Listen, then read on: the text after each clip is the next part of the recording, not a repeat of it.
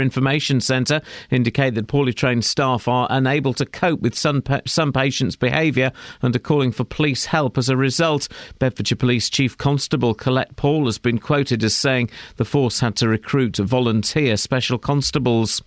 Labour has promised MPs a chance to debate and vote upon the European arrest warrant next time it has control of parliamentary business after the controversial measure was excluded from a batch of EU justice measures voted on last night. The Speaker of the House of Commons and Buckingham MP John Bercow criticised the government. It may be the sort of thing that some people think is very clever, but people outside of the House expect straightforward dealing. South Korean judges have ruled that the captain of a ferry that capsized, killing more than 300 people, is guilty of negligence but not of culpable homicide. He's been sentenced to 36 years in prison. There was public outrage when it emerged that he and his crew abandoned the sinking vessel, leaving many young passengers to their fate. Stevenage Borough Council has been accused of ripping off motorists with steep parking charges. The claim was made in Parliament by the town's Conservative MP, Stephen McPartland. Stevenage Borough Council's taken over £3.5 million in car parking charges, which is preventing the regeneration of Stevenage Town Centre. Thousands of local people have joined my campaign for 3 hours free parking. Will the Minister agree to support my campaign and send a strong message to Stevenage Borough Council to stop ripping local people off? Yeah. In sport, in last night's FA Cup draw, Milton Keynes Dons were drawn at home to Chesterfield. Luton will be away to Bury. Wickham host Wimbledon or York. And if Stevenage win their first round replay, they will be away to Wrexham.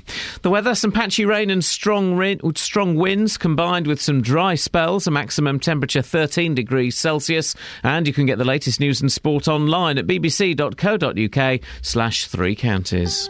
Today on BBC Three Counties Radio. From 9. The JVS Show. With the big phone-in, the hottest topic of the day, and your consumer problems. From 12. Nick Coffer. With star of the West End, Louise Dearman from Hitchin, talking about her production, Bond and Beyond. From 3. Roberto Perroni. I'm here with a roundup of the day's news, the latest travel, and your stories. From 7. Mark Forrest. I'll bring you the best bits from everything that's been happening on BBC Local Radio. You reckon? Today on BBC Three Counties Radio. What?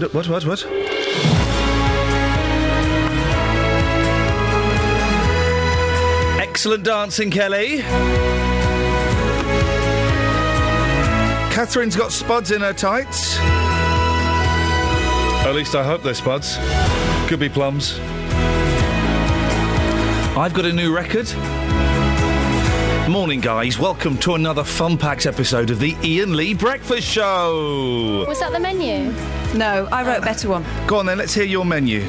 Let's hear what you think the listener wants to know. Well, let's hear it from you. Award-winning I am presenter. An award-winning presenter of a breakfast show. Well, I mean, we won an award, but we don't even get a certificate. And to be honest, I'm not accepting it. Anyway. I can read the menu. Nah. Yeah, go on, Kels, you do it. Go on. 3 questions. What's going on in Wickham? Why are the police being called into care homes? And why are you, yes, you, so very, very lazy? That second very was in capital letters. Very, very, very well read. Excellent job. Thanks. But that's not all we do, though, in the menu, guys. It's a little bit more complicated than that. If you want to get in touch, please call 08459 455 555. You don't have They to won't, speak to because Iain. they're so very lazy. You don't... Oh, come call in and prove that you're not lazy. You can speak to me or Kath if you don't want to Rambling speak on like plums. Across beds, hearts and bucks. This is BBC Three Counties Great, Radio. Yeah. I got sent some new records. Well, I mean, you didn't get sent them. Well, they sent them. They came in the Part post. of a contract. They came in the post. I bought them. Go on. I got sent... Ow! Oh, dear. I got sent them, so we're going to play them in their entirety. What you got? Monkeys, isn't it? Oh, no, come on. In what language? Well, it's in English, of course. Oh, sometimes you have them in different languages. Should I have a little bit of country rock? Yeah. Oh. Problem with records. Just play it, mate. Mate? Hang on. I think it's a broken one. There we go. Huh. There we go. Into Sleepy Jean. Thank you. There we go. Ladies and gentlemen, it's the Monkeys and Country Rock. There we go.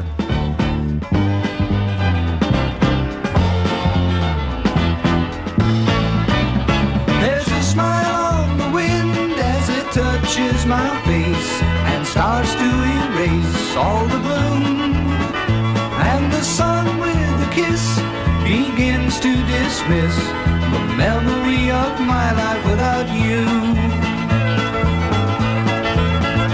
Well, it seems like yesterday that my path took me away, although I know it's been at least a year.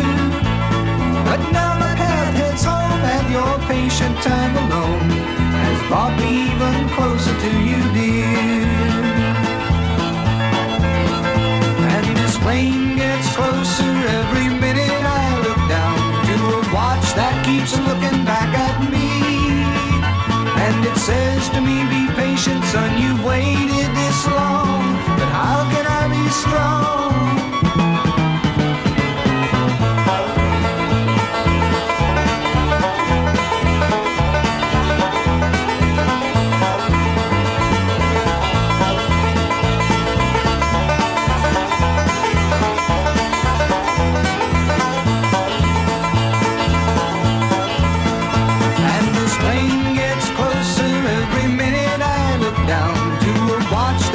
Looking back at me, and it says to me, be patient, son, you've waited this long, how can I be strong?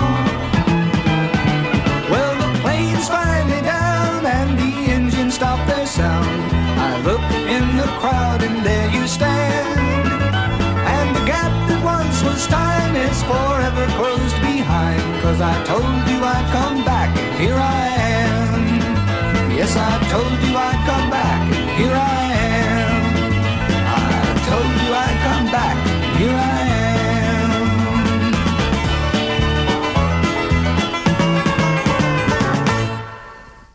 Now, Muslim leaders in High Wycombe are calling on the town's young men to stay away from radical groups. It comes as police continue to question a 19-year-old from the town about an alleged terror plot against the UK. And it's not the first time that Wycombe's been linked with Islamist activity. It was the home of one of the men involved in 2009's liquid bomb plot. And according to the Daily Telegraph, 8 young men have disappeared recently, apparently to fight in Syria. Well, those suspected jihadis attended the Wycombe Islamic Society, according to the Telegraph. Zahid Javid is from Wise and joins me now on the line. Morning, Zahid. Good morning. So, first of all, this Wise, Wycombe Islamic Society, what is it? Is it a school? Is it a mosque? Is it a society? It's basically a mosque, but the activities are wider than a mosque because it acts as a community centre as well for the Muslim community. So it's called the Wycombe Islamic Centre. So what's your reaction to the suggestions that some of these young men have been meeting at your centre? Well, first of all, can I just say quickly that at Wycombe Islamic Society, we are totally opposed to this extremist ideology and theology behind it, and we've said that on many, many occasions, and we teach that as well. Now, the story of the the 9 people that have gone missing, we know nothing about this. The police know nothing about this. So I don't know where the figure comes from. Sorry to interrupt. Are you on speakerphone or something? It's not the best line. Sorry, no, I'm on mobile phone. OK, well, that would explain it. Do you want to change line? You can change it. No, that's OK. You stay where you are. That's fine. That's fine. Because it has been reported, hasn't it, that 8 of the young men did go to your centre? No, this is totally untrue because I don't know where they've got this information from a person called, I think, Zaf Hussain. I've got the Telegraph article in front of me. Yes, Zaf Hussain, a neighbour and local council worker, said there are 8 former Wise Mosque students who've all gone missing, believed to be in Syria. No, I've spoken to the local police about this, and the anti-terror police. They know nothing about this. I don't know where this number's been plucked from. OK, so how many have been to your centre? Of the last 3, when you say been to our centre, some people attend our centre all the time. It's an open door policy. How many people who've gone off to be jihadis have attended your centre? Omar Hussain prayed there on occasion, and this chap, I've seen him on certain times praying, that's all. The other person who went missing, he never came to our centre. and none of the 2006 the plane plot. No one from that group ever came to our centre. Okay, so you're saying that only... I don't know where the figure of 8 comes from, but we're investigating this. Okay, so you're saying that only two of the alleged 8 that have been alleged to have been to your centre, only 2 of those actually went to your centre? When you say went to our centre, hundreds of people pass through our centre each week. I mean, there's 5 daily prayers, people are passing through, so they never went to our sort of education system or came to our circles or classes. They're just people who used our centre for prayer. Still, we're not saying that you're necessarily responsible, but it's still, there is a connection, isn't there? Yeah, but people such as these, they are Muslims and they will look to go to mosques. You know, these are the nearest mosques, so they will attend these mosques. But ideologically, they're not linked, they're not in agreement with us. What about Yusuf Saeed, who's the 19-year-old student who was arrested on Thursday, who apparently has been distributing leaflets outside your centre? I know nothing about this distributing leaflets. If he was distributing leaflets, anybody distributing leaflets at the centre has to go through the committee, and if they're allowed to do it, then they can do it inside the centre. There wouldn't be any reason to distribute leaflets outside. So you must get permission. So there's no. Everything is checked. Okay. So are you saying? Sorry, just to be clear, because it's not the greatest line. Are you saying that the Telegraph has got it? No, that's all right. Don't worry. Are you saying the Telegraph article is wrong? That Mr. Saeed, it says here. Let me quote: thwarted in his attempt to travel, he had his passport taken. Mr. Saeed appears to have become increasingly active as a propagandist for radical Islam, distributing leaflets outside Wise in Totteridge Road. No. If he distributed leaflets outside, it wasn't without... I know nothing of it, but it wasn't without permission. Okay. I mean, we're a local community group. We wouldn't allow anybody to do that. All the leaflets that are distributed in our centre are checked first. So, no, he was never a part of our centre. He's not a part of our organisation. And I know he was ideologically opposed to us anyway, because he travelled to other areas for his groups, what he believes linked to. But Zai, just to clarify, you want to state that the Wise Centre is totally against these activities and these people? Yeah, absolutely. We've just run a 3-week course in the last month or so, speaking against ISIS and the ideology, and we're trying to explain to the youngsters the theological reasons why they shouldn't follow these groups. Okay, so listen, I'm going to let you go because the line isn't great. I think you managed to get your point across. 08459 455 555. Zahid Javed from the Wise Islamic Centre in Wickham. All the faders are now closed. That was a terrible line, wasn't it? This is the problem. One day, mobile phones can look at stars. They can send emails. One day they'll be even able to make phone calls. That's what I'm looking forward to when we get that advance in technology. 08459 455 555. Let's get the travel. Travel news for beds, cards and bugs. BBC Three Counties Radio. Having a look at the cameras, and things are moving very well so far across the county. No major problems on the M40 or on the M25. So just looking at some roadworks in Hazelmere, the A404 Amersham Road has some temporary lights in place at Park Lane. In Milton Keynes, the A421 Standing Way has some roadworks going on around the Kingston roundabout, so we're being warned to expect delays there later on as we get into the morning rush. And in Hatfield, Great North Road has roadworks in place at St Albans Road East. That's not causing any delays at the moment, but could cause some problems later on. There's no reports of any problems at the moment on the train. Samantha Bruff, BBC Three Counties Radio. Thanks very much. 6:15. It's Tuesday, the 11th of the 11th. I'm Iain Lee. These are your headlines on BBC Three Counties Radio. The Wickham Islamic Centre is distancing itself from the teenager arrested in the town last week on suspicion of being involved in terrorist activity. The Financial Conduct Authority is unveiling proposals to cap the cost of payday loans from January. And police are increasingly being called out to help care home staff restrain dementia patients. BBC Three Counties Radio.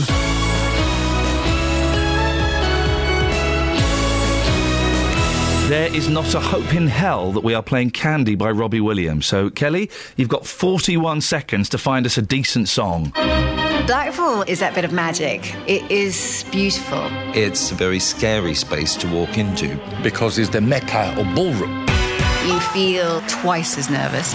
Great energy. It does send a buzz around everybody. Blackpool puts an enormous amount of pressure on the celebrities. It gives the performance and the dancer an extra level of excitement. Oh, it's great. Strictly, I love you. Is he kissing his hand? Weekends are made for dancing. Strictly Come Dancing, live from Blackpool. Saturday night at 7 on BBC One and BBC One HD. Hey, I'm a Celebrity starts this week, I think. Yes. Guess who was offered... Vicky Michelle. OK. Oh, really? Yeah. Oh. Oh, Renee. Guess who was offered I'm a Celebrity last week? Brian Connolly. No. Freddie Starr's. No. Bruce Forsyth. No. They asked me to do it last Daly. week. They asked me to do it last week. Sue Barker. No. What? They asked you to do... I'm a Celebrity last But week. you're not. What? Sorry? I'm not doing it, yeah. Yeah, I thought you had... I thought people... Where's this sentence going? It's finished. Good.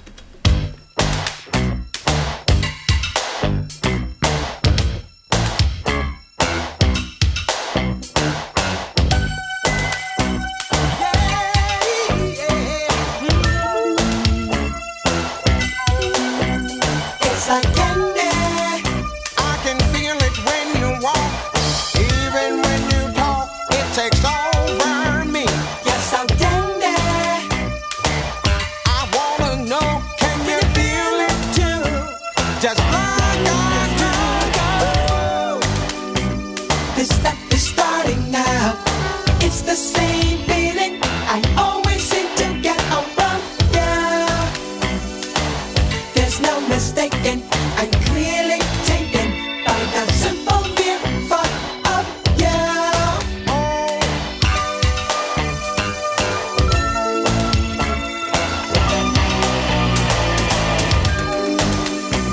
This stuff is starting now.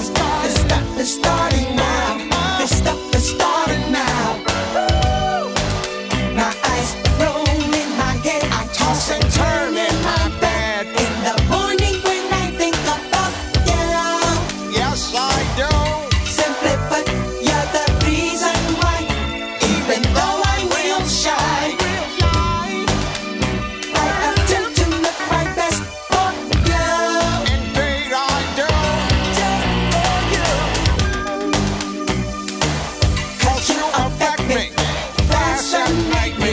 I thank heaven for the things that feels like candy. So sweet, sweet,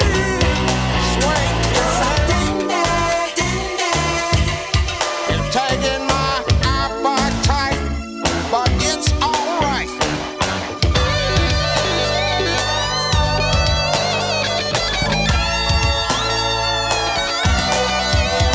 It's like candy.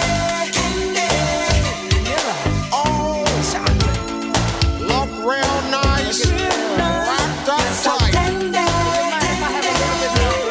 You're giving me a heart attack. It's the kind I like.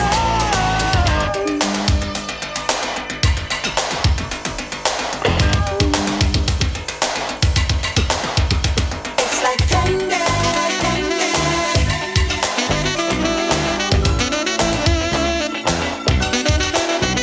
It's so tender.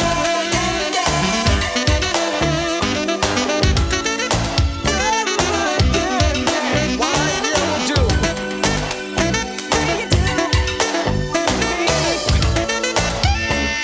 Why would you wash a pair?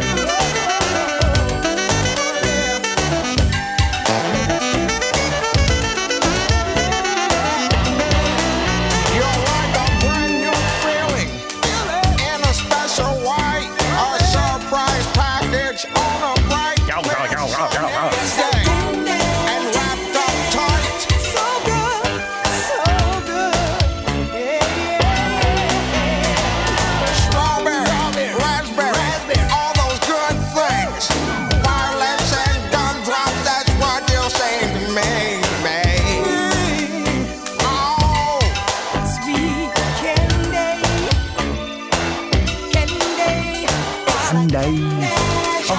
I see what you've done. This is... OK, yeah. You're welcome. Cat's idea. Electric slide. I can half do that. Why? You've got a nice pair, Kelly. Thank you. But why did you wash your pair? I like to have a clean pair. Do you like your pair dripping or... Oh, right, OK. Listen. I like a juicy pair. Yeah, OK. She's washed her pear. You've got to wash your fruit because you don't know what's gone on in the I don't buy this washing fruit. People pour You it. don't have to pay for it. You just wash it. I never wash a carrot. I never shave a carrot. People shave carrots, don't they? Yes. Why? In the mouth, crunch, chew, beautiful. Bit of dirt, lovely. Although I had a dream last night. I ate a very dirty fruit. It was all muddy. And I had mud taste in my mouth. Why didn't you stop after the first bite of mud? Well, it was a dream. Oh. I did. I had muddy mouth. But normally, I will pull a carrot out of the ground, I'll give it a bash on the leg, wallop, and I will stick that bad boy in my mouth and I will chomp on it. So be warned. Yeah, anyone who was thinking of inviting into their allotment. You know people that say that tomatoes are fruits? Yeah. They're idiots. They're not really. They're a vegetable. No. I mean, I know that, you know, legally they're a fruit, but they're a vegetable. Yeah, because they've got the seed inside. Yeah, but you'd have them in a salad. Mm-hmm. You'd never have a fruit in a salad unless you had an orange in a salad, and in that case you're a loser. You're wrong. Yeah, I did have the orange when I went to the Lake District, but they are apparently posh there. What's an avocado? Delicious, pear. That's what it is. It's an avocado pear. And is that a fruit? Fruit. So you would have that in a salad? I mean, the avocado is one of God's mysteries, isn't it, really? No one knows exactly what it is. Like the Abbots Langley Fire Brigade. Exactly. It's soft, it's great with mayonnaise. Creamy. But no one knows exactly what it is. There is one school of thought that it could be a meat. It could be a long extinct meat. Seriously, I don't know why. He is a plum. Sorry? Never did too well at school, but I learned all I need to know. Like how to change a tyre and clean myself from head to toe. But some knowledge has eluded me, and one puzzle still remains. What on earth is the mystery of Abbots Langley Fire Brigade? Did all the helmets go missing one day, or did a dog get stuck up a tree? Did a ghost one night go down their pole? Pray tell, because it's torturing me. Tell us the secret, let the cat out of the bag, because the puzzle still remains. What on earth is the mystery of Abbots Langley Fire? Abbots Langley Fire, Abbots Langley Fire Brigade. Now, it's been claimed that a lack of trained carers means police officers are increasingly being called out to help restrain patients. The Health and Social Care Information Centre suggests that a significant proportion of staff are unable to cope with some patients' behaviour. Well, Bedfordshire's police... Hang on, let me say that again. There's lots of S's in there. Bedfordshire Police's Chief Constable, Colette Paul, has been quoted as saying she's had to recruit special constables to cover a 14% cut in officer numbers at a time when half of the police time was being spent on safeguarding issues such as dealing with people who are mentally ill or vulnerable children in care. Well, Beds Police have refused to confirm she ever said this. Neil Elston chairs the Hertfordshire Police Federation. Neil, have you heard about this being a problem, patients having to be restrained? Not specifically in Hertfordshire, but certainly I'm aware of the wider fact that any shortfall in other public services, and we get the job. Are you having to respond to more calls that are traditionally thought to be out of a police officer's area? Well, I think it's the wider issue of the fact that, yes, we respond to everything anyway. They've always been in our area, but where the shortfalls happen in other services, we're having to respond to more and more stuff that normally other services would be able to cope with. There was yesterday I heard a report that police are being called in to restrain Alzheimer's patients, people with dementia, because they are attacking their spouses and their family. Are police trained to deal with that? not specifically trained to deal with mental health issues. That's part of the wider issue, of course. But we were there for public safety. Unfortunately, Theresa May just talks about the police being there for crime. She says that's our only measure. But of course, you recognise, I recognise that actually we're there for public safety. And if someone is assaulting someone for whatever reason, then the police are going to be called and are going to deal with it. It's a tough one, isn't it? Because obviously they don't know what they're doing, or it's coming out of an intense frustration and confusion. Absolutely, and very often we deal with. I mean, it's a wider mental health issue. But police officers are used to dealing as best they can sensitively with people those issues. But of course the proper services, and that's what this report says, that in terms of care homes, that staff need to be properly trained. And if staff aren't properly trained, if there are shortfalls in any other service, then it's the police that get the responsibility in the end. You get frustrated, Neil, having to kind of mop up other people's situations because of cuts? I think absolutely because of cuts. Yes, it is frustrating because we hear that the health service is protected. We've had 25% cuts over recent years. There's more to come, and yet we're there to fill in the gaps for every other public service. As Colette Paul said, come Friday afternoon or Friday evening, when the other services by and large go home, it's left to the police to deal with, and this is just one aspect of it. Neil, I appreciate your time at this ridiculous hour of the morning. Thank you very much. Neil Alston chairs the Hertfordshire Police Federation. Across beds, hearts and bucks. This is Iain Lee. BBC Three Counties Radio. It's a tough one, isn't it? Because, my granddad got a little bit aggressive towards the end. I remember he famously within our family, punched a blind woman. Why? I think she was annoying him. And that just goes to show, the effect that this horrible disease can have on people. Travel news for beds, cards and bugs. BBC Three Counties Radio. Starting to build up on the M25 anti-clockwise between junction 21 for the M1 and junction 20 for Kings Langley on the speed sensors. In Bricketwood on the A405 North Orbital Road, it's heavy at the M25 junction 21A roundabout as well. In Buckingham, looking at the A421 eastbound, things are moving well at the moment around the total roundabout on the speed sensors, and things moving well in Clapham through the roadworks on the A6 Paula Radcliffe Way. There's a lane closed there in both directions at Cutthroat Lane. Looking at the trains, there's no reports of any problems at the moment. Samantha Bruff, BBC Three Counties Radio. Across beds, hearts and bugs. This is BBC Three Counties Radio.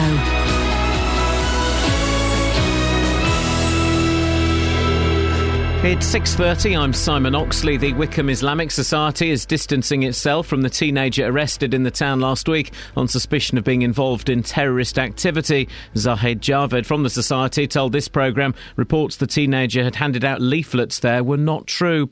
The banking watchdog is about to detail the new tougher terms under which payday lenders will operate, and police are increasingly being called out to help care home staff restrain dementia patients, according to figures obtained by the Health and Social Care Information Centre. Three Counties Sports. BBC Three Counties Radio. Last night's FA Cup second round draw produced home ties for MK Dons and Wickham and an away tie for Luton and possibly for Stevenage. The ties will be played over the weekend of December the 6th and 7th. More from Jeff Doyle. MK Dons are at home to fellow League One side Chesterfield. The Spireites knocked 6 past Braintree at the weekend. Luton Town have a difficult tie away to fellow League Two promotion contenders Bury. The Shakers beat Hemel Hempstead in the first round. Wickham will also play a fellow League Two side, the winners of York versus AFC Wimbledon. And if Stevenage beat Maidstone in their replay next week, they'll play away to conference team Wrexham. And Stevenage's replay at Maidstone will be played next Thursday, November the 20th, and will be shown live on BT Sport, earning the Borough an extra £34,000. Their league game at Northampton will still go ahead on Saturday the 22nd. 7 months after being sacked as manager of Manchester United, David Moyes has been named as the new boss of the Spanish side Real Sociedad. The 51-year-old has signed an 18-month deal at the club, who are 15th in La Liga. Spanish football journalist Sid Lowe says Moyes will be confident he can turn the club around. David Moyes is extremely meticulous, so he would have looked at Real Sociedad very closely, and he will have drawn the conclusion that they are far too low considering the kind of players they've got. I mean, to put it into context, Real Sociedad have only won twice all season, but those two victories are against Real Madrid and Atletico Madrid. So this is a side that has the potential to be much higher than it currently is. And in tennis, Novak Djokovic claimed a straight sets victory over the US Open champion Marin Cilic in his opening round-robin match at the World Tour Finals at the O2 Arena. Roger Federer plays again this afternoon with Andy Murray in action against Milos Raonic this evening. BBC Three Counties News and Sport. The next full bulletin is at 7. If you hear a whisper, give us a shout. Iain Lee. BBC Three Counties Radio. Strip clubs. Yes. Strip clubs. I've been to one once, twice. I went to one in Hong Kong, Japan. Don't know, I was very, very drunk. And I was terrified I'd get recognised in there. This was years ago. I was terrified I'd get recognised in there. Was that before everyone started going to strip clubs? Yeah, sure, why not? You know, like and Simon Cowell. I went in and some woman came up to me. Simon Cowell. You're off the telly, aren't you? I said, oh, flippin' heck. She went, you're the bloke from the Far Show. I said, yes, I am. Which one? Don't matter. Then did you behave terribly as a result of having that? Well, I mean, I gave employment to some young women. Okay. I don't. This was years ago. This would have been. Was it Hong Kong or Japan? Either way, it was about 13 years ago. I enjoyed it on the physical level. Spiritually and mentally, though, it left me a wreck. It did. I found it. Sorry, I don't know why you're laughing at that. It left me a wreck. Sorry, I was wrecked. Yeah. Why is she laughing? I can imagine that would be quite hollow. I don't know. Shallow. It was shallow. Shallow is exactly the word. I've been twice, I think. Let's go and watch someone's daughters take their clothes off. Yeah. It wasn't. It was rhythmically. It was pleasant, as I say, on the physical. It's a weird thing to do, isn't it? It's a weird thing to do. Who decided that was a thing? What's weird as well is when they're doing it, they're dancing and they're just having a chat. It wasn't quite this. I went to one in Brighton, I think, again years ago. This would have been about 15 years ago. And it wasn't quite this, but it was like... You've been to the pavilion? Did you see EastEnders yesterday? It's that, you know, and it really... I don't know if I disapprove of them, but I certainly wouldn't go to one again. I couldn't go to one again. No. I got thrown out of one. Well, you weren't an official dancer, but you jumped up on stage? Yeah. Why? Why did you get thrown out of one? I'm still not sure. I think I know. Oh, no touching allowed? Yeah. Is it because they thought you were a 9-year-old girl? Probably. I can see you in the reflection, so I see what you're doing. We could talk about strip clubs. 08459 455 555. I've been twice, and it really... at the time I thought I enjoyed it. Looking back, I didn't. So it left me a wreck. I was finished. I've seen a stripper once. He looked like Lovejoy. So did the one I saw. He jumped on the table, and we were all saying, no, and we weren't being girly and squeamish. We were actually saying, no. Did he? And he sort of... Bearing in mind, breakfast. You've done the parting motion there. I don't know. Parting of the ocean. He kept his thong on due to popular demand. Good. But he might as well not have, if you know what I mean. Well, anyway, the reason we're talking about this is very messy. Oh, God. Hope you're enjoying the podcast, guys. Strip club exploited me, says man who blew £7,500. Stag party reveller accuses spearmint rhino. It's true. After he spends a third of his salary in one night. Wow. What? A stag party member has accused a lap dancing club of grossly exploiting him. Grossly exploiting him. Who was the one with the top off? After he's probably him as well. After he spent a third of his annual salary in one night. The unnamed man from Northern Ireland spent £7,500. He claims staff took advantage of his intoxicated state and helped him empty 3 credit cards. Yeah. Well, that's their job. That's of course they did. That's what they do. He said he was already inebriated when he visited the club as part of a stag do. He's said to have ended up alone in a booth, he wasn't alone, and been plied with alcohol until he was so... Right, what happened was his wife found out. Yeah, exactly. His wife... Oh, Terry, what the hell are you doing with all the money? Eiffel Tower, I don't know what I've done. I didn't mean to go. They got me drunk. Terry, what you going to do about it? I didn't know what I'm going to do. I'm going to take Spearmint right now to court and we will have our day in court. Oh, blimey, pals. My wife has found our receipts and I got to take the Spearmint right now to court. Don't stand a chance of winning this one, do I, boys? Gosh, it's like you were there.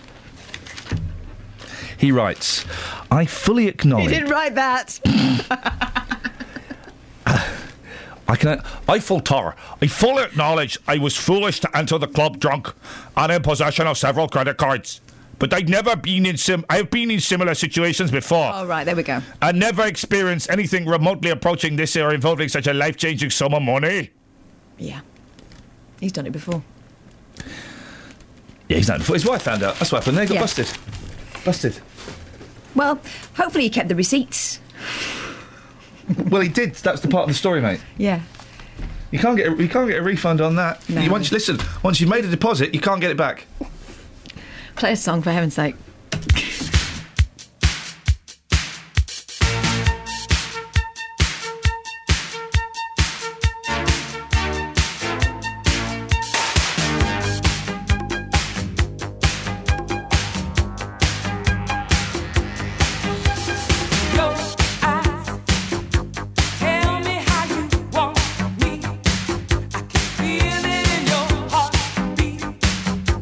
Know you like what you see.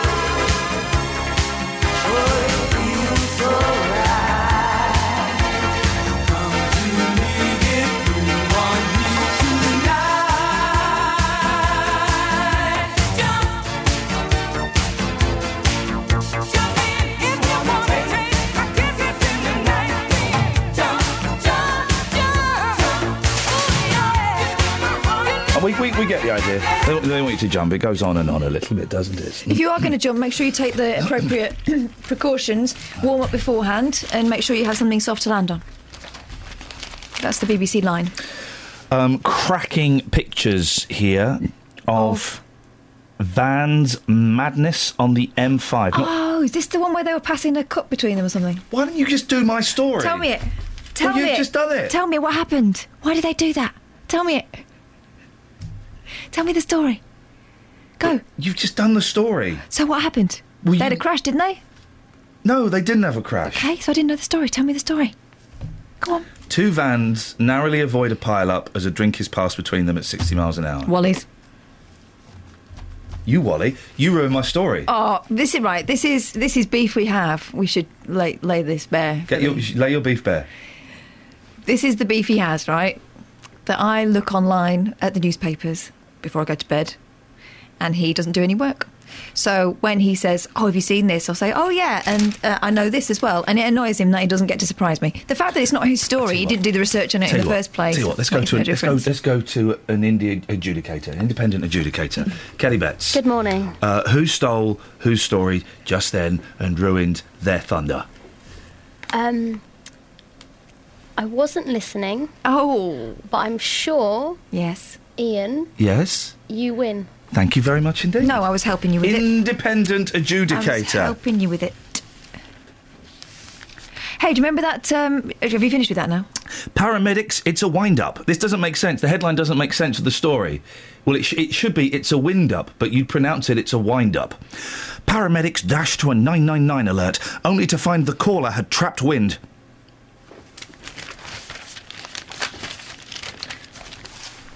Sorry? Where had you trapped it? It was in Stratford, East London. Now, I'm a Celeb starts this week. Yes. Seriously, this is genuine, OK? I got the call last week asking if I wanted to go on I'm a Celeb. As a insect? No, mate, as a celeb. They've already done Marlon, haven't they? He has been on it. I think Ralph Little has been on it. No, he's not been on it. He's too expensive. They asked me to go on it and I said no. I turned down I'm a Celeb. Dear listener, 08459 455 555. What have you turned down? That's how you make great radio. Why did you turn it down? For several reasons. Yes. Yeah. Oh, you want to know them? The first being? First being it was this week and I'd have had to have taken the time off. But don't you get paid a lot? You do get paid a lot of money. I mean, yes, you do get paid a lot of money. I didn't fancy it. I've got a job. If I didn't have a job, I'd do it. Yeah. If I didn't have a job and hadn't had a job for a long time and I was struggling to feed both children, I'd do it. But I can feed both children at the moment, so... Packam's in the papers banging on about the celeb, isn't he? Packham's in the papers saying that because it's... Packham in. Packham's in. Mate, they say that when he comes into the pub. Packham's in. What do you mean? It's like Packham in. Yeah, but not close enough for it to make any sense. So could you stop saying it, please? Sorry, Chris. I don't even know who you are. Yes, they do. Everyone watches it. No, Chris Packham is saying that to the fellow that's originally said Packham's in. Right, yeah. Do you want to know the Packham story? I've just told you it. Packham goes to the pub. A random bloke that he doesn't know says, "Hey, Packham's in." What? Packham's in? What are you saying that for? You're Chris Packham, yeah? Packham's in is not an accepted saying. It's like Packham in. Even that's a bit... Sorry. And the pub's called Packham's Inn. No, it's not. Oh. No, but it could be. They could be sitting in the Packham's Inn.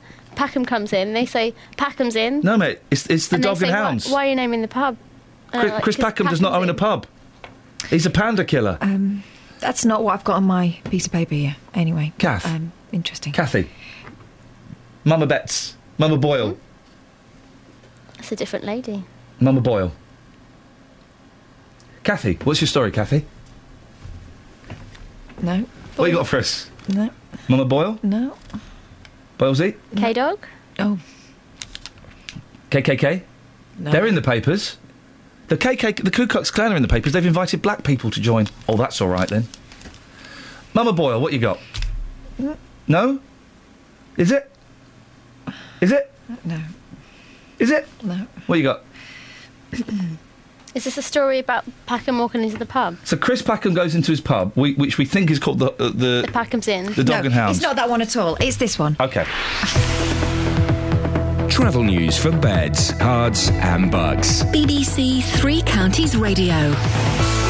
On the M1 southbound, it's looking very slow between junction 10 for the Luton Airport Spur Road and 9 for Redbourne. On the M25 anti-clockwise, it's very slow as well between junction 21 for the M1 and 20 for Kings Langley. And nearby on the A405 North Orbiter Road, it's looking very slow on the speed sensors around the M25 junction 21A roundabout. In further afield in Birchhanger, the A120 westbound there's a coach fire at the M11 junction 8 for Bishop Stortford. That's on the hard shoulder, so cars are able to pass. And looking at the trains, no reports of any problems at the moment. Samantha Bruff, BBC Three Counties Radio. Thank you, Samantha.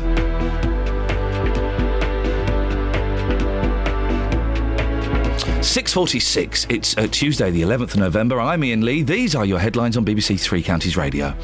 The Wickham Islamic Society is distancing itself from the teenager arrested in the town last week on suspicion of being involved in terrorist activity. The Financial Conduct Authority is unveiling proposals to cap the cost of payday loans from January. And police are increasingly being called out to help care home staff restrain dementia patients. That's according to figures released today. Let's get the weather. Here's Georgina. Beds, Herts and Bucks weather. BBC Three Counties Radio. Good morning. We've got a fairly cloudy start for most of us today. The further east you are, the brighter it's going to be first thing. But cloud builds anyway. And then later on, we should have some rain coming through. It's going to be fairly light and patchy for the most part. There may be a couple of heavier bursts. And we've got southeasterly winds too, with highs of 13 degrees Celsius. Tonight, fairly cloudy. The rain continues. It's still going to be quite breezy with lows of 10 degrees, so very mild. And a cloudy start to tomorrow. Still some showery rain around, but that lessens through the day. By the afternoon, we're seeing that cloud break up into sunny spells. Still fairly breezy, but with lighter winds and highs of 13 degrees Celsius. Thursday, we've got a drier day with varying amounts of cloud. Friday, though, we've got rain and Saturday showers. That's your latest forecast.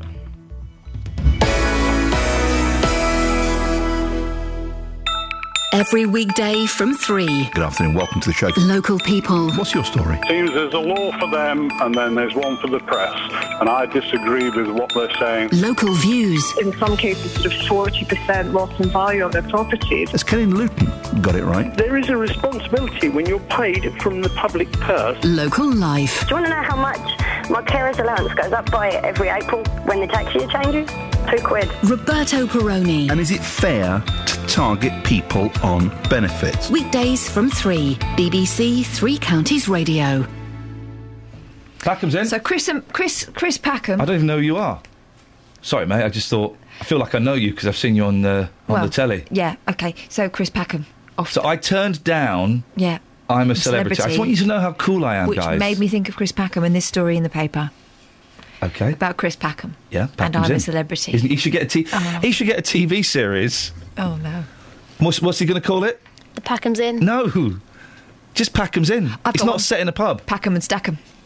He needs a partner called Stackham. That's when he starts making adult movies. when things fall on their backside. Oh, right. That's the title of his first movie. Anyway, that's not the story in my paper. Welcome to Packham's Inn. Tonight, I've got in my luxury flat, I have got a panda. I'm going to be wrestling a panda. And also, we'll be talking to Brian Conley about life after Al Jolson. All of that and more coming up on Packham's Inn tonight at 10:30 on ITV Go. You sounded like Jonathan Ross. He does a bit, yeah. No, you did. Yeah, I know. I was doing an impression of Packham from With Packham's less Inn. than a week to go until the new series of I'm a Celebrity. Have you seen it? It's good. Get me out of here. Did you see the one where he wrestled a panda? I love the one with Billy Connolly. That was a good one. It's on tonight. I like the one where he had Billy Ocean on. Yeah. So Billy, tell me, before we go and strangle an emu, have you still got it? I think so. Let's go and strangle an emu. All right. It's actually a really good show because other people get to wrestle animals. Yeah, it's not just him. It's not just him. Oh. That's the start of Packham's Inn. Scotland, do you want more Packham's Inn? Oh, OK, we're not very popular in Scotland. Never mind. Luckily, I'm going to punch an eagle in the face. Don't worry, it's had its wings clipped. It can't hurt me. Right, this is entirely not what he's saying. Chris Chris Packham wants everyone to stop messing about with animals and I'm the celebrity because he likes animals, OK? He doesn't want people... I'll do the story, Catherine. I'll do it justice. That made me really laugh. Because it's true. He doesn't want people to... He doesn't want live rats involved. He doesn't want people to eat elephant's penis. He doesn't want people to do any of the degrading What's his things. beef with snakes, then, if you're so clever? What's his beef with the snakes? What's his beef with snakes? He says it's not a fair fight because they wire their jaws up. Did you hear the story about Packham? Go on. Oh, for heaven's sake.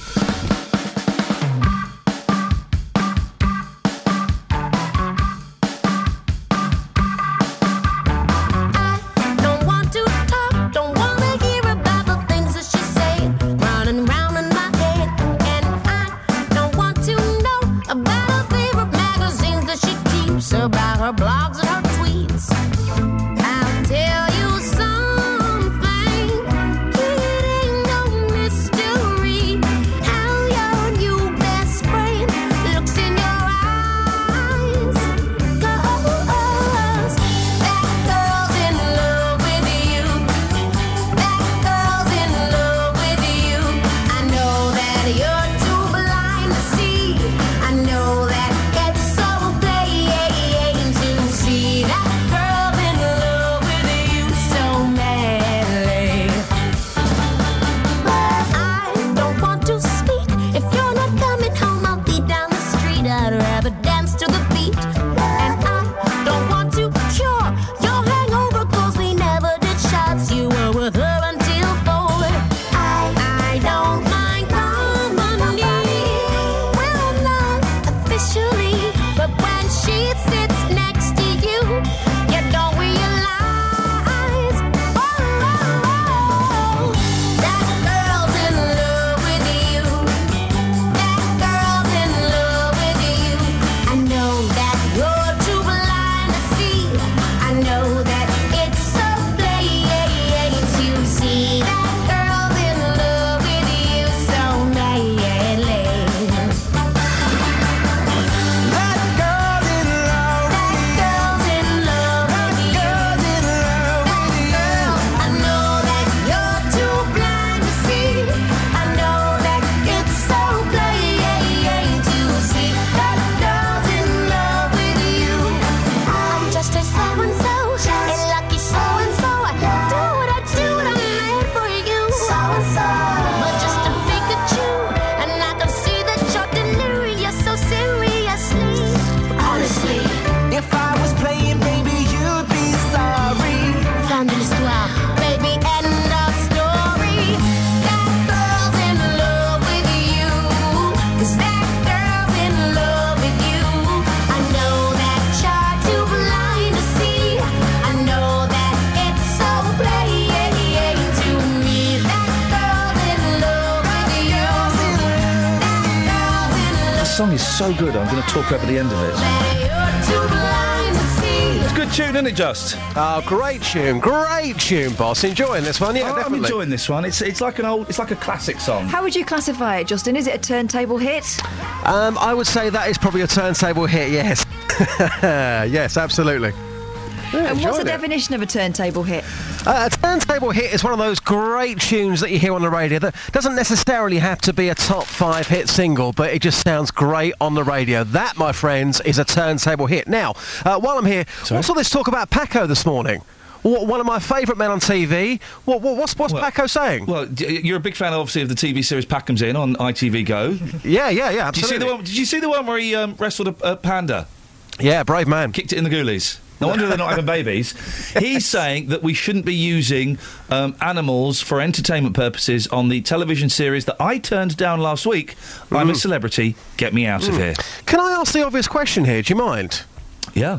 Because you always say, ask the obvious question. Go for it. Don't always say that. It'd be a bit boring, wouldn't it? You always Morning, say... Ian. Ask the obvious question. What's for supper, Daddy? Ask the obvious question. Oh, I did. I'm going to ask you right now. You've been talking all morning saying, oh, I turned down I'm a Celebrity, get me out. Oh, I turned it down again. How much did you get offered, boss? Money wasn't offered. Money wasn't mentioned. You kind of have to say yes, and then money gets mentioned. It would have been about pick a figure between 60 and 80,000. Wow. Hey? Whoa. What? And you turned it down? Yes, fella. Why? Got a job. Well, that's true. I got a job. Fair play. I got Fair a job. play. If I didn't have a job, if things were slightly different in my life, then possibly I got a job. I got kids. I got responsibilities. I don't need it. Okay. Yeah. All right. I'll take you over it. Yeah. Hang on. If you want, we could give you the I'm a Celebrity experience anyway, if you want. You can have a shower in your bikini. No. Quick comeback there, just, wasn't it? You can sleep in a tent and we'll feed you insects for fun while filming you and laughing. That's another reason I turned it down. I don't want to do that. Oh. I don't want to do... Do you know Some of those insects are very gooey, aren't they? Do you know the thing that really scares me about I'm a Celebrity? Is the bit when you have to parachute out of the plane at the start. That's the bit that really scares me. Yeah. Anyway, Justin. Yeah. You British? I am, yes. No. I'm not. I'm English. Oh, here we go. Here we go. Do you want to know I'm English. Don't call me British. I'm English. Well, Totally offensive. Well, you are British. No, I'm English. You're English wrapped in British, surely. No, I'm English, and anybody who was born in England will say they're English. I'm a European. No, you're not. You're English. Well, I'm British. I'm an English British European. No, you're English. Well, I'm not an American, am I? No, you're English. If you were born in England, you are English. It's pretty simple. Well, that makes things difficult then for this phone in. Could you say you're British? No, because I'm English. Flipping it. You can be both. You are a man, yeah? Yes, I am. And Last time I checked. And you are also an idiot. So you can be two things at once. Yeah, but I'm English. Yeah, listen, put it out Good there. argument, fair play. You owe me there. Yeah, but I'm English. Anybody who was born in England, they are English. I don't understand what the problem is here. 08459 455 555. Catherine, would you like to tell him the British story? Here's the story in the Daily Mail. British firms are forced to hire foreign staff because workers here are too lazy. That's according to some Hungarians. It's a company that was apparently it's hired to recruit workers and suggested Britons are less likely to put up with low-paid manual labour and we're lazy. Do you know what? It's only about 3 or 4 weeks ago I went out on this and I spoke to foreign workers in Bedfordshire and they said to me that their perception of English workers is that they're lazy. And I spoke to one person who had set up his own business here. He would only employ foreign staff because they work a lot harder. His words, not mine. British workers are not prepared to stand in a factory for 8 to 12 hours and find it easier to live on benefits, recruiters said. Yeah, this is... You know, exactly what the foreign workers said. They said it's the government's fault because all they want to do is sit at home, take the benefits and not go to work. I don't think it's as simple as that, but I do think that we have perhaps slightly lost... You don't see 15... Maybe it's not legal anymore, I don't know. You don't see 15-year-olds doing Saturday jobs. You don't see kids doing paper rounds. No, there was a slip inside my newspaper this weekend advertising paper rounds. When I was a kid, they didn't get advertised. It was word of mouth, and it was you knew if one had come up. I did a free paper round, halfpenny a paper. Oh, it was horrible. And as soon as I was 15, I went and did a Saturday job, Friday evening and Saturday job at B. Jones. I used to babysit virtually every weekend. Is that the problem then? That just because, I don't know, nanny state, we're too protective of our kids. We want to give our kids everything. I don't know. But the kids aren't working. I wonder whether they're expecting to earn more immediately. My first pay slip was Friday night and all day Saturday was, I think, about £13.25. Wow. Yeah. Loved it. I used to get 12 quid a week. I hated that job, but I did it. Because I then had a bit of beer money. I could buy my own records. I could do what I wanted. Life skills as well. Justin, thank you very much. Take it to the street for a boss. I will do. Cheers, my dears. 08459 455 555. Travel news for beds, cards and bugs. BBC Three Counties Radio. It's starting to build up out there on the roads. In Cheshunt, the A10 southbound is building up between the Great Cambridge Road at Turnford and the M25 junction 25 for Enfield. Having a look at the M25 on the speed sensors, and it's very slow at the moment between junction 21 for the M1 and 20 for Kings Langley. And also on the M1 southbound towards London, it's very slow between junction 10 for the Luton Airport Spur Road and junction 9 for Redbourne. On the A1 southbound, it's building up between Eton Soken at the St Neots junction and the Black Cat roundabout through the roadworks there.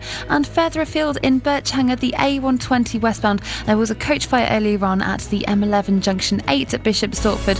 That's now on the hard shoulder. No reports of any problems on the train. Samantha Ruff, BBC Three Counties Radio. Thank you, Samantha. The timing was all to cock there. It was entirely my fault. So, are British workers too lazy? And are you English or British? Does it really make a difference? local and vocal across beds, hearts and bucks. This is BBC Three Counties Radio.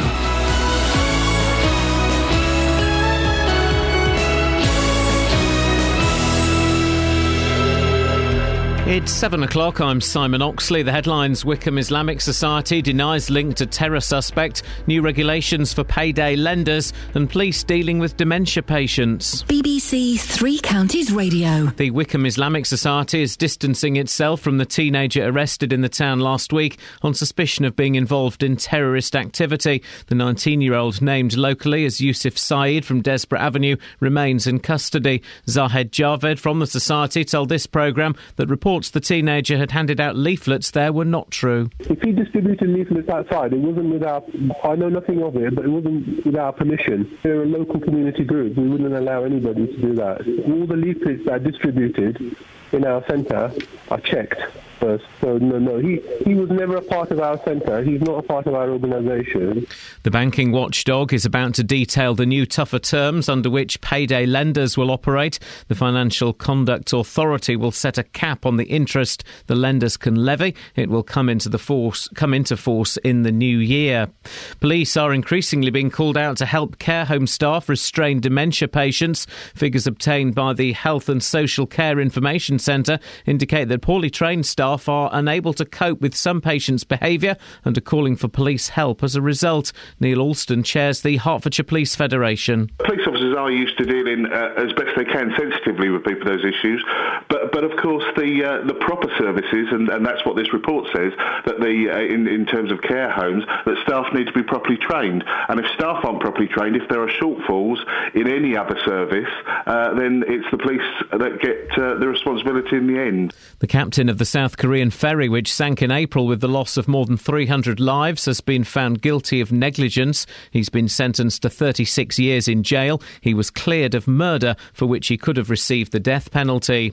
Labour is to give MPs a chance to vote on the European arrest warrant next week. The government has been criticised after it wasn't among measures that the Commons was asked to approve last night.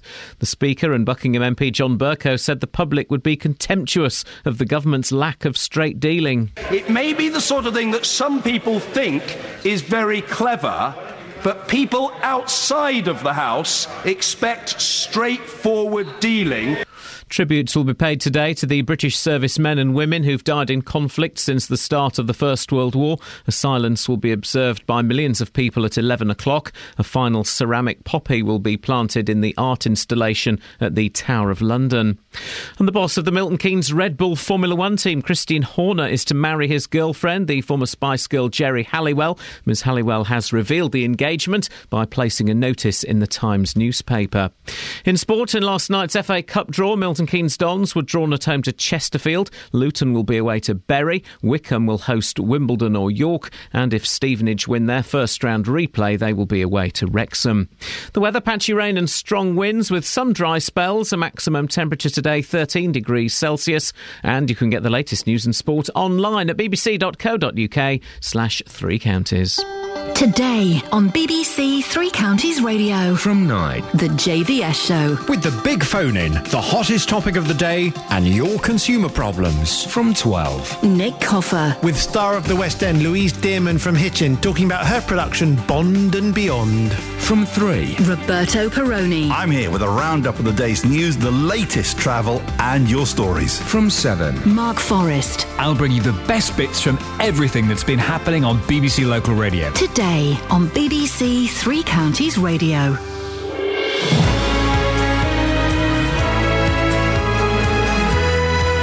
Morning!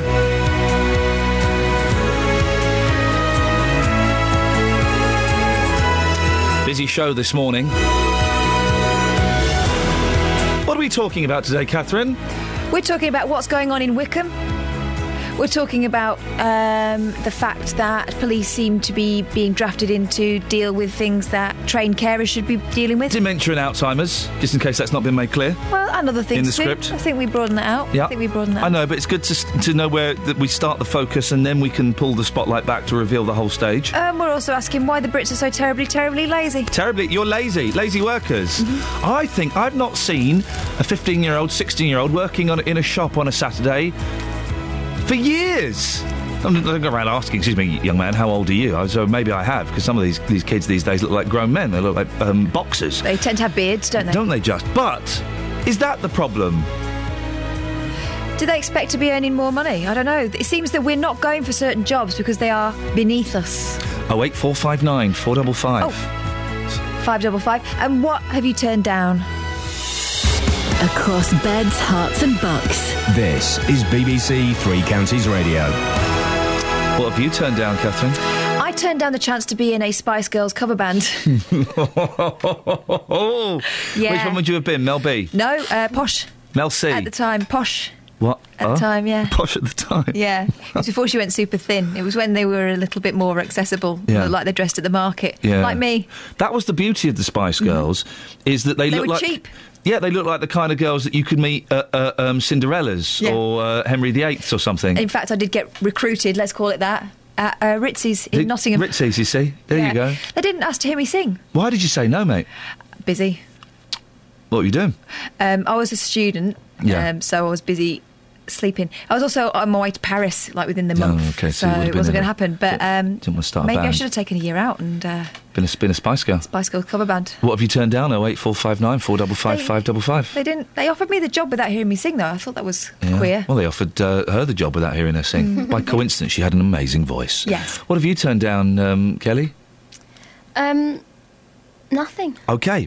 So you just say yes to everything that comes your way, do Yes. you? So if anything comes your way, Yes. you just say yes. Yes. Yes? Yes. Anything? Anything. Yep. Wow. Across beds, hearts and bucks. This is Iain Lee. BBC Three Counties Radio. Now, Muslim leaders in High Wycombe are calling on the town's young men to stay away from radical groups. It comes as police continue to question a 19-year-old from the town about an alleged terror plot against the UK. And it's not the first time that Wycombe's been linked with Islamist activity. It was the home of one of the men involved in 2009's liquid bomb plot. And according to the Daily Telegraph, 8 young men have disappeared recently, apparently to fight in Syria. Well, Mohammed Kalial is a leading member of the Muslim community and a director of Islamics. Good morning, Mohammed. What is Islamics? What does it do? Good morning to you, Ian. Islamics is basically the word. We took the word Islam, I-S-L-A-M, and added I-X to the end. Oh, yeah. So the last 3 letters make the word mix. Right, and what does it do?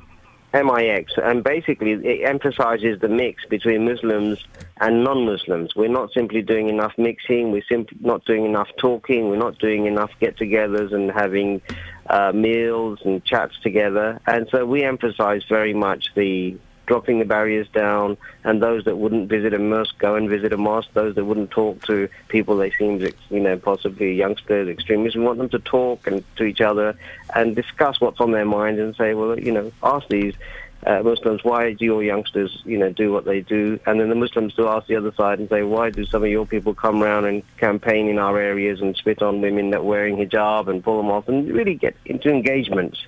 And it's only by talking to each other can we then build confidence. Well, Mohammed, what's going wrong in High Wycombe?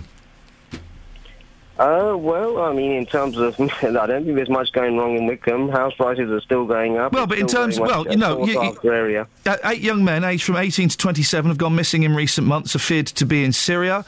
Several kind of, Luton gets a bad rap, but it would appear that Wycombe is there are dodgier people there.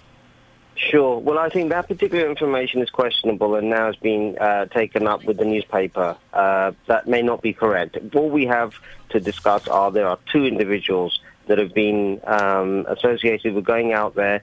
One is Omar Hussein and the other one is Shabazz, a young lad from the Royal Grammar School.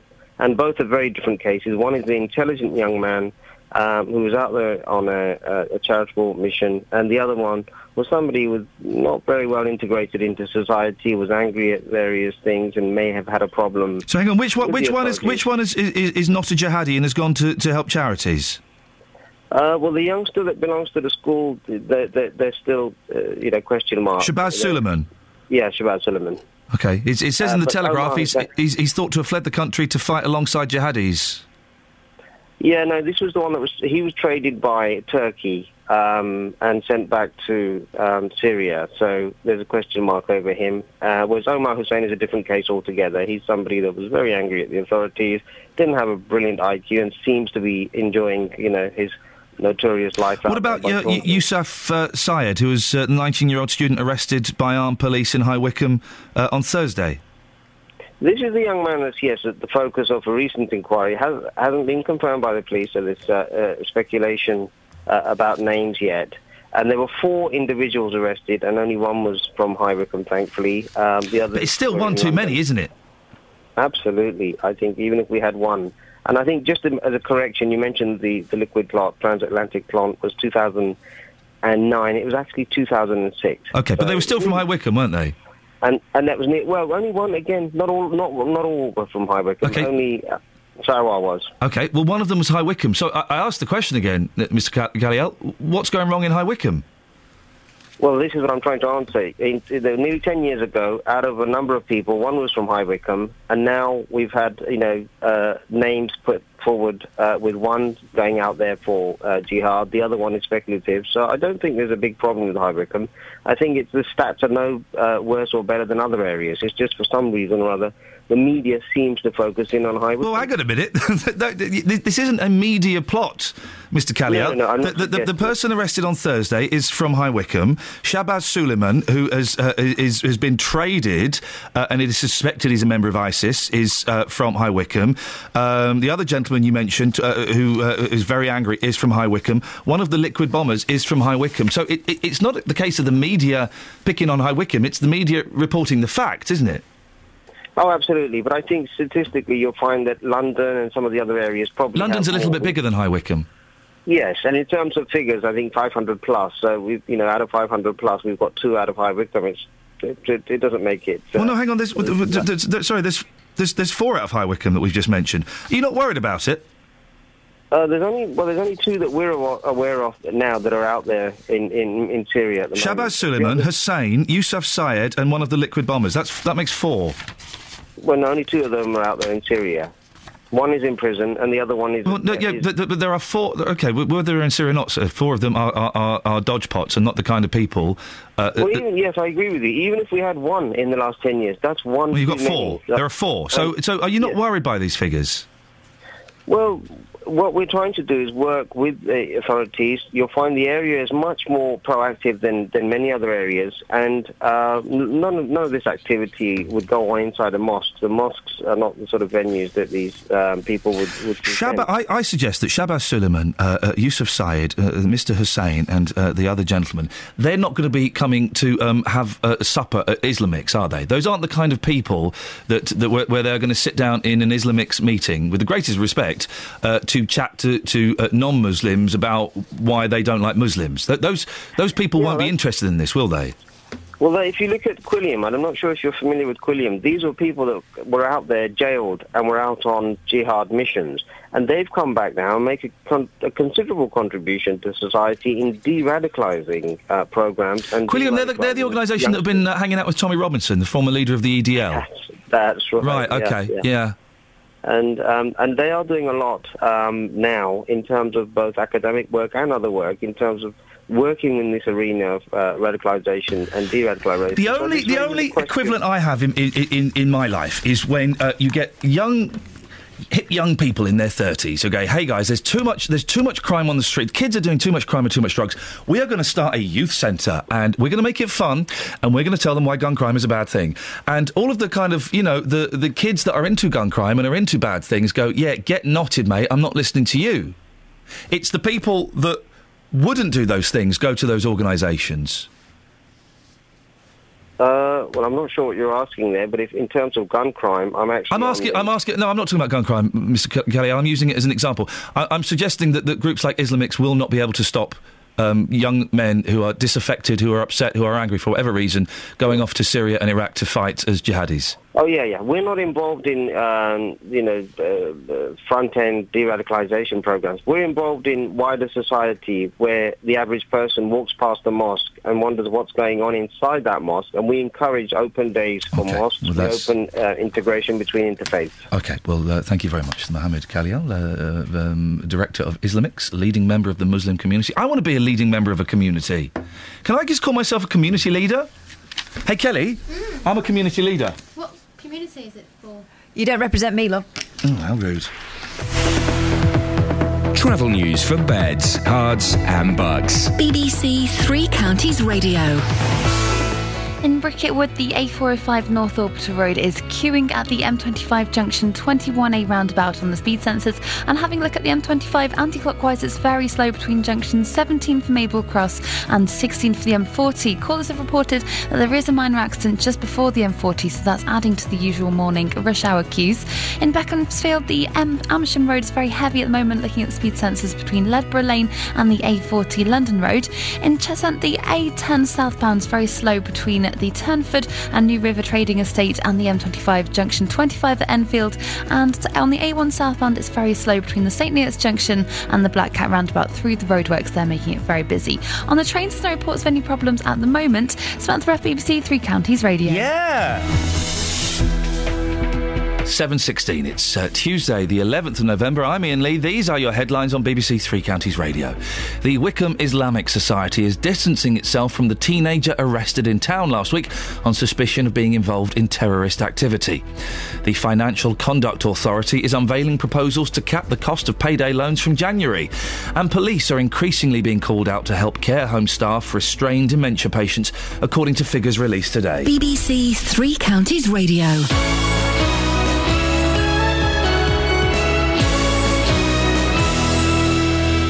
There are some things in life you have to buy.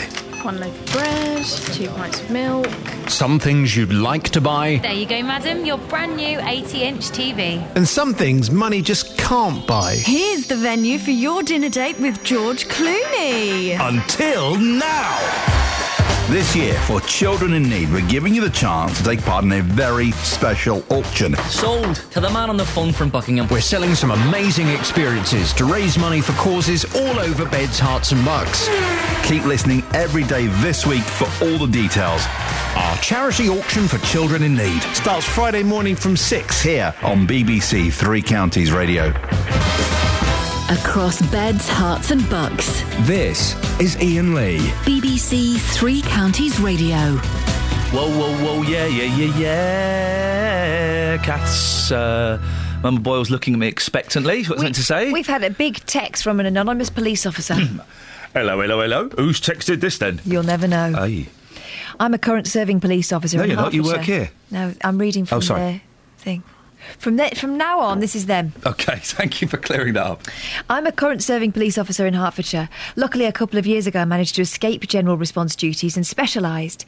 Even back then, 2 years ago, we were being called to completely inappropriate situations at care homes. Oh, this is the story, just somebody may have just tuned in. This is the story that police officers are being often called out to, to restrain dementia patients who may have got a bit violent and other such things. Because staff in care homes aren't trained to deal with it, apparently. OK. So this police officer saying even back 2 years ago we were being called to completely inappropriate situations at care homes and homes for people with mental health problems where the staff would almost force them into your hands, stating they wanted people dealt with criminally who were clearly suffering from mental health issues or age-related mental health issues. It's completely unacceptable that in this day and age the police are being called to deal with incidents such as this, and that's coupled with other things which, if we go by what the Home Secretary says, as pointed out earlier by the representative of the Police Federation, we are allegedly there, and I quote the Home Secretary's words, to cut crime, nothing more, nothing less. Oh. But we've had a few incidents, haven't we, recently? I mean, moving away from this idea that they're being called in to restrain patients, which is something pretty specific. We've had a number of things recently where someone with a mental health problem is only being dealt with in the criminal courts because the care isn't there. Prisons are full of mentally ill people. You know, I'm sure there'll be a statistic somewhere. Just imagine that. Statistic. But prisons are full of mentally ill people who shouldn't be there, but there is no other provision for them anywhere. 08459 455 555. It is a big story. It's the story that police are increasingly being called out to help care home staff restrain dementia patients. Charities say that poorly trained staff are unable to cope with some patients' behaviour and are calling for police help as a result.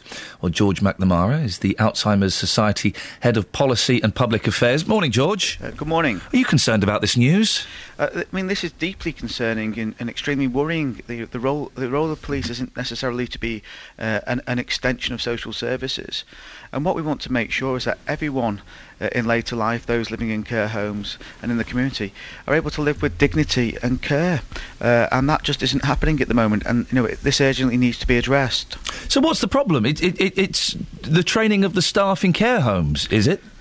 Well, I think in part, when we look at our social care and our community services, for many, many years they've been starved of the necessary funding, but also as well, the staff, the workforce haven't had that investment in, for example, their pay. Many are very low paid, and also in terms of getting the training which they need, because we know there are more and more people living with dementia, and therefore the service and the support which is provided needs to reflect that, and it just hasn't. I suppose, I know it happens very rarely, but people with Alzheimer's can get violent. We often hear of spouses being attacked. Or a story of my granddad I told earlier on when he was very ill towards the end of his life, punched a blind woman. Because of the illness. It's not them doing it; it's the illness doing it. If there is violence, what are the care workers supposed to do if not call the police? Well, when you look at the figures, these are increasing numbers, and actually what we know is that with people with dementia, as the condition progresses, they find it in many cases difficult to communicate. So, for example, if they're in pain, how to communicate. And I think one of the key things is that what we don't have is a person-centred care system, one that understands that the person, and more times than not, if that approach is taken, and we see it in some of the really excelling care home providers, actually it reduces the risk or the chances of a violent incident taking place. Should the police be trained better in dealing with these kind of incidents, do you think? Well, I think what there needs to be is greater partnership working between the police and also the care home providers and care providers, having joint training sessions, understanding more about dementia. That's something we're really pushing forward, particularly with police and emergency services, so that the staff actually have the police and others have a real understanding of what dementia means and the implications of that. Here's something, George. Quite often you hear, and my gran did this, you hear of the partner of someone who's got dementia keeping them at home for as long as they can, for obvious reasons. It's their husband, it's their wife, they want them to stay in the home. At what point should they say, do you know what, I can't do this anymore, I need, Steve needs to go into a care home, Rose needs to move into a care home, I can't do it. Is it when they become violent? Is there a point where they should kind of admit defeat? I think what we know is that many carers for people with dementia are actually caring, on their own in isolation. There's very little support, advice, or information which is available. And I think as they go along that dementia journey alongside their loved ones, it's actually having somebody to talk to say, well, actually, are there small changes, are there things we can do in the home that can enable my husband, wife, to live that a little bit longer independently within their own home? But absolutely, I think the most important thing is what's in the best interests of the person they love. And I think actually by having that, but also by having the care and support and the advice is absolutely crucial. George, I appreciate your time. George McNamara, the Alzheimer's Society Head of Policy. Across beds, hearts and bucks. This is Iain Lee. BBC Three Counties Radio. 08459 455 555. A little recap on a story we did last week, Catherine. Yes. The mobile home. Newlands Park. The mobile home park in Abbots Langley. It's Abbots Langley, Yes. isn't it? What was the situation there? What was the problem? The situation was there were a lot of residents there having problems with the bases of their static caravans. They were also having problems with their plumbing. There were all kinds of things going on that meant that they weren't able to enjoy their caravans or their mobile homes. But they couldn't get hold of the landlords, and when they were getting hold of the landlord's attitude was usually one of aggression and intimidation. There have been allegations, allegations of a 93-year-old woman being threatened in her home, and other elderly people being threatened or laughed at or ignored by the people who run the park. You probably remember we had a big discussion about this because they are travellers, and we were deciding whether it was relevant that they were travellers or not. As we followed the story throughout the morning, it became suggested that Three Rivers District Council, who are the district council responsible for that area, and had apparently done jack all when it came to sorting these problems out. There was a hint, a suggestion, or more than a hint. No, she said it, didn't she? Anne Main said it. Anne Main MP suggested that Three Rivers District Council were holding off dealing with this because they were travellers and they were worried of being accused of, I don't know what, of racism or whatever. Now, Catherine and I feel we should say this on air because we should give Three Rivers District Council a chance. Sure. Catherine and I are going to go to the park today. And we're going to speak to some of the residents and we're going to have a look and we're going to knock on... I'm assuming there's like an office block or something there. We're going to go and knock on the door of the people that run it and see if they'll have a word with us, if they're there. No, there's no one in the office. Oh. Because that was another thing. They were assured when they bought their plots that there would be someone there to man that Well, office. we'll go to the office. But we're definitely going to go and speak to the residents. We'll go to the office, we'll knock on the door. There are phone numbers there, we'll phone them as well and we'll record all of this. We will, and we actually rang Three Rivers yesterday to tell them they were doing this. Because they haven't... Three Rivers District Council refused to come on last week. And they, despite 4 phone calls from Tony Fisher, our reporter, they didn't give us a statement. But they said they would. They said they would. So Tony, I think, phoned up Three Rivers yesterday. What was the result of that phone call? Well, the usual press officer he deals with, the press officer, I think there's only one, wasn't there. Apparently he's on annual leave. Good for him. Well done. Excellent. He's left no notes.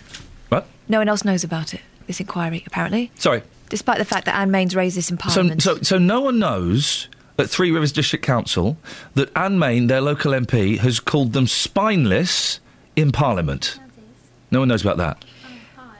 No one knows that we've been trying to get them to find out why they are spineless, according to Anne Main and some of the residents. Or whether we're missing something. Perhaps it's more complicated. Exactly.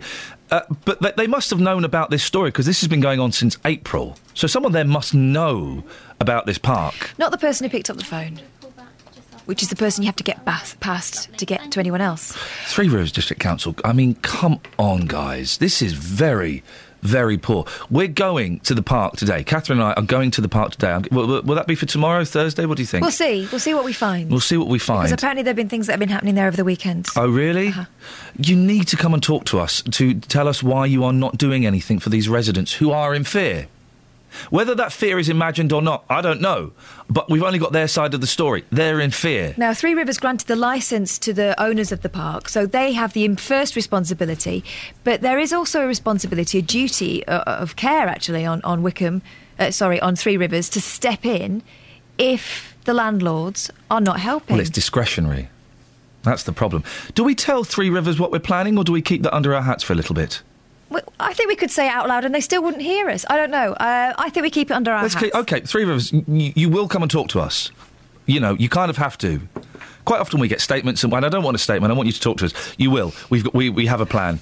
Or alternatively, do something. Yeah, or do something. You know, this is your chance. I know what. Why don't you phone up the residents today and say, we're really sorry, we're going to sort this out this week, and then come on the show tomorrow and look like heroes. Here's the thing, we're going to be there from 10 o'clock, so if you want to meet us there... Hey... that would be nice, wouldn't it? Yeah, OK, lovely. Well, maybe we'll see you later on. If we don't see you today, we'll see you very soon. 08459 455 555 is the telephone number. I turned down I'm a Celebrity. You turned down being Posh Spice. Mm-hmm. Posh Spice? Yeah.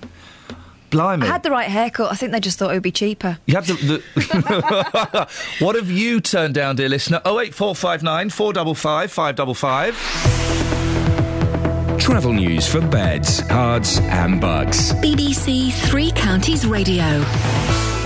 On the North Orbital Road in Bricket Wood, it's queuing at the M25 junction 21A roundabout on the speed sensors, and also having a look at the M25 anti-clockwise. It's very slow between junction 17 for Maple Cross and 16 for the M40. That's the usual morning delays, also being added to by a small accident just before the M40, we're hearing from callers.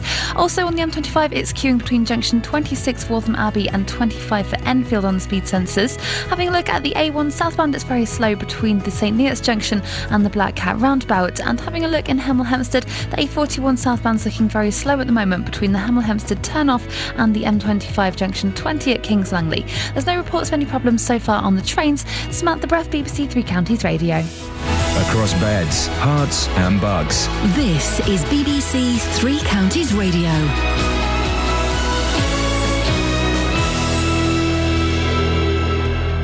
It's 7:30. I'm Simon Oxley. The Wickham Islamic Society is distancing itself from the teenager arrested in the town last week on suspicion of being involved in terrorist activity. Zahed Javed from the Society told this programme that reports the teenager had handed out leaflets there were not true. The banking watchdog is about to detail the new tougher terms under which payday lenders will operate. Police are increasingly being called out to help care home staff restrain dementia patients, according to figures released this morning. And tributes will be paid today to the British servicemen and women who've died in conflict since the start of the First World War. A silence will be observed by millions of people at 11 o'clock. Three Counties Sports. BBC Three Counties Radio. Last night's FA Cup second round draw produced home ties for Milton Keynes Dons and Wickham, with an away tie for Luton and possibly Stevenage. The ties will be played over the weekend of December the 6th and 7th. More from Jeff Doyle. MK Dons are at home to fellow League One side Chesterfield. The Spireites knocked 6 past Braintree at the weekend. Luton Town have a difficult tie away to fellow League Two promotion contenders Bury. The Shakers beat Hemel Hempstead in the first round. Wickham will also play a fellow League Two side, the winners of York versus AFC Wimbledon. And if Stevenage beat Maidstone in their replay next week, they'll play away to conference team Wrexham. And Stevenage's replay at Maidstone will be played next Thursday, November the 20th, and will be shown live on BT Sport, earning the Borough an extra £34,000. Their league game at Northampton will still go ahead on Saturday the 22nd. 7 months after being sacked as manager of Manchester United, David Moyes has been named as the new boss of the Spanish side Real Sociedad. The 51-year-old has signed an 18-month deal at the club, who are 15th in La Liga. Spanish football journalist Sid Lowe says Moyes will be confident he can turn the club around. David Moyes is extremely meticulous, so he would have looked at Real Sociedad very closely, and he will have drawn the conclusion that they are far too low considering the kind of players they've got. I mean, to put it into context, Real Sociedad have only won twice all season, but those two victories are against Real Madrid and Atletico Madrid. So this is a side that has the potential to be much higher than it currently is. And in tennis, Novak Djokovic claimed a straight sets victory over the US Open champion Marin Cilic in his opening round-robin match at the World Tour Finals at the O2 Arena.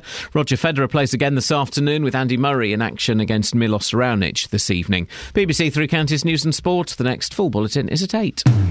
Call 08459 455 555. BBC Three Counties Radio. Dear David Blunkett, we weren't interested in you when you had a little bit of power. We weren't interested in you when you copped off with that woman who was obviously a lot fitter than you. We're not interested in you now.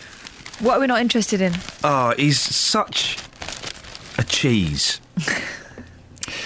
How do you justify that? It's the world's longest-running soap opera and a national institution, and I flippin' love it, right?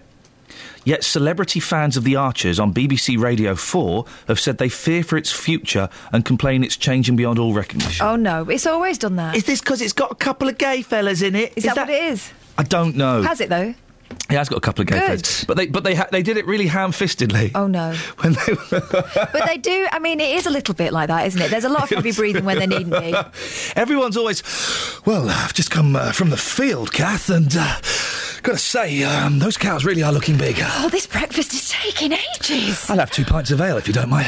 Oh, I'll get one from the top for you. OK, thanks very much. Hey, what's for lunch today? Great sex. Apparently, I sound like one of the ones from The Archers. The slightly, the scrubber. I'm a bit hyperventilating. The one that's a bit Geordie.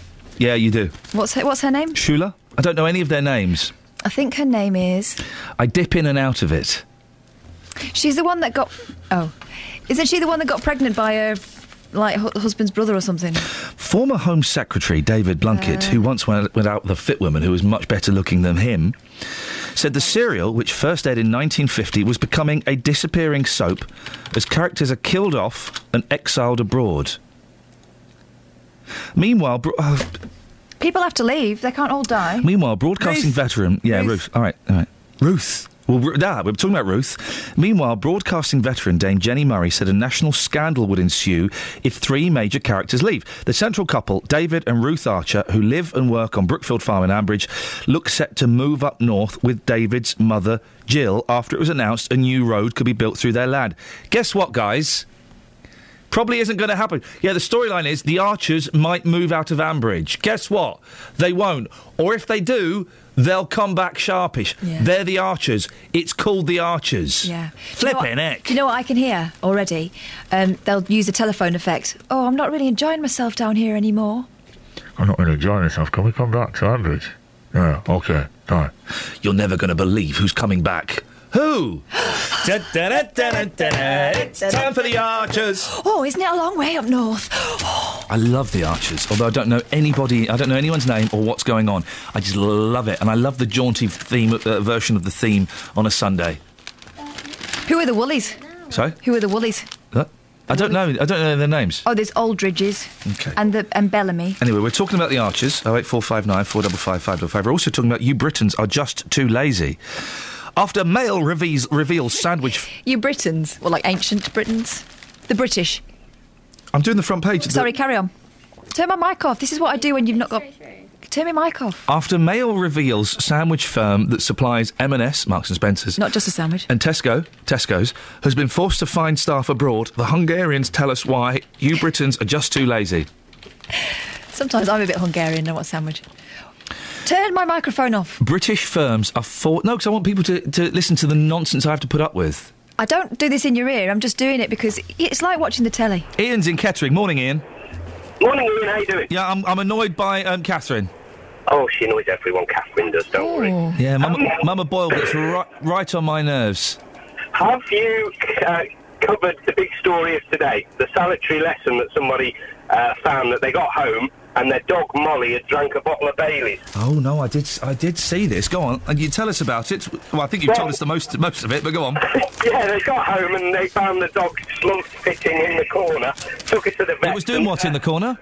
Sitting in the corner. Okay. Yes, and took her down to the vets, and then thankfully she's all right now. But yeah, she drank a bottle of Baileys, so it's a lesson: don't leave your spirits out on the side if you've got a dog. And another drink, of course, that she might like is Johnny Walkies. Oh, don't, because the Sun have done that. The Sun have done 5 drinks she might like, okay? Number 1, it's Johnny Walkies. Number 2, it's porno. What? But as in perno. But porno. Oh, right. That's weird, isn't it? Yeah, that's not even... They really are chancing it. Number 3, any strong liquor. That's a good one. Oh, yeah. Yeah. Number 4 is shampoodle. That's not a drink. Number 5 is 2 dogs. Ian, thank you very much for that. I've got another lesson for Ian. Yeah. Saying about lessons for dogs. Yeah. Lessons for Ian, don't annoy the producer. I've got your number. You're not coming on again. Oh, no, I like Ian. He's good. Well, Ian needs to do some serious groundwork. I can let him on, though. Kelly? Yeah? Here's another lesson for you. Okay. Don't mess with me. She's just turned your mic off. You see? Wow. You're in bitchy form this morning. Yes. You really... Yes, I am. Because when it comes down to it, the power is mine. Right, let's write this email. Dear Radio 4, how about it? You said, once I'd served my time on this load of old... rubbish? No, stronger. Drivel. I have a proper job.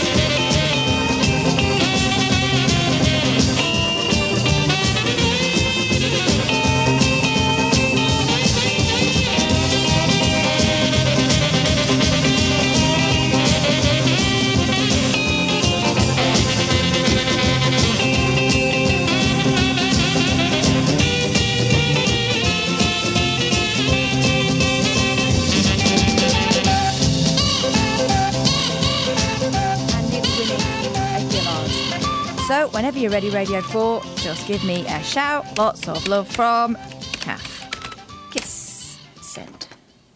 Here we go. 08459 455 555 is the phone number. Gary's in London. Good morning, Gary. Morning, boss. How you doing? I'm very good, thank you very much. Good. I'm getting paid for this. Really? Unbelievable. Still? From your licence fee. Sucker. Who do I complain to? You complain to me. Send an email okay. to ian.lee@bbc.co.uk with your complaint. I'll make sure it gets looked at. I'll get straight onto that after this call. Good lad. I've decided the ideal job, but you said you want to become a community leader. Oh, I'd love to be a community leader. I've discovered the ideal job for me. Last night on the telly, I saw it. My eyes were opened. Lap dancer? No. Was it the Irish fella that spent $7,500 in one night? I've considered it, but maybe I don't have the hips for it. Yep. Head of Tower Bridge. Sorry? Head of Tower Bridge. Wow, gosh. They used to put heads on Tower Bridge. Yeah, and now there's a bloke whose job it is to be head of Tower Bridge. What does he do as the head of Tower Bridge? Just like pick up chewing gum and stuff and tell people I off? assume so, yeah. I assume he sort of keeps it tidy and stuff. There's a great story. Is it Tower Bridge? I think it is. Which one's Tower Bridge? Is that the one that opens? Yeah, and they've just built this glass walkway. They've built a glass walkway over the top of it. It's fantastic. The Tower of Terror. Now you can walk on glass 140 feet above the Thames. Well, but that looks flipping awesome. Not to rain in your parade, but wasn't it Tower of London when they put heads? Sorry? Wasn't it the Tower of London? Get out of here, you idiot. You need to watch more Horrible Histories, mate. I don't need to watch anything, mate. You would know this, mate. I know. They probably did it on the Tower Bridge as well. No, they didn't. That was made much, much later. Dennis! Good morning. Good morning, Dennis, you old codger. You're still with us. Every day you're with us. It's a day closer to when you're not with us. No, well, that's right. Yes. Well, I've told you, the morning I get up and kick the bucket in, it doesn't feel... I don't hurt myself. You still have a bucket under your bed, Dennis? Yes, ready for kicking. Ready for kicking, sir. Now then, Tower Bridge. The Americans tried to buy Tower Bridge after the war. Yeah. They sold them London Bridge.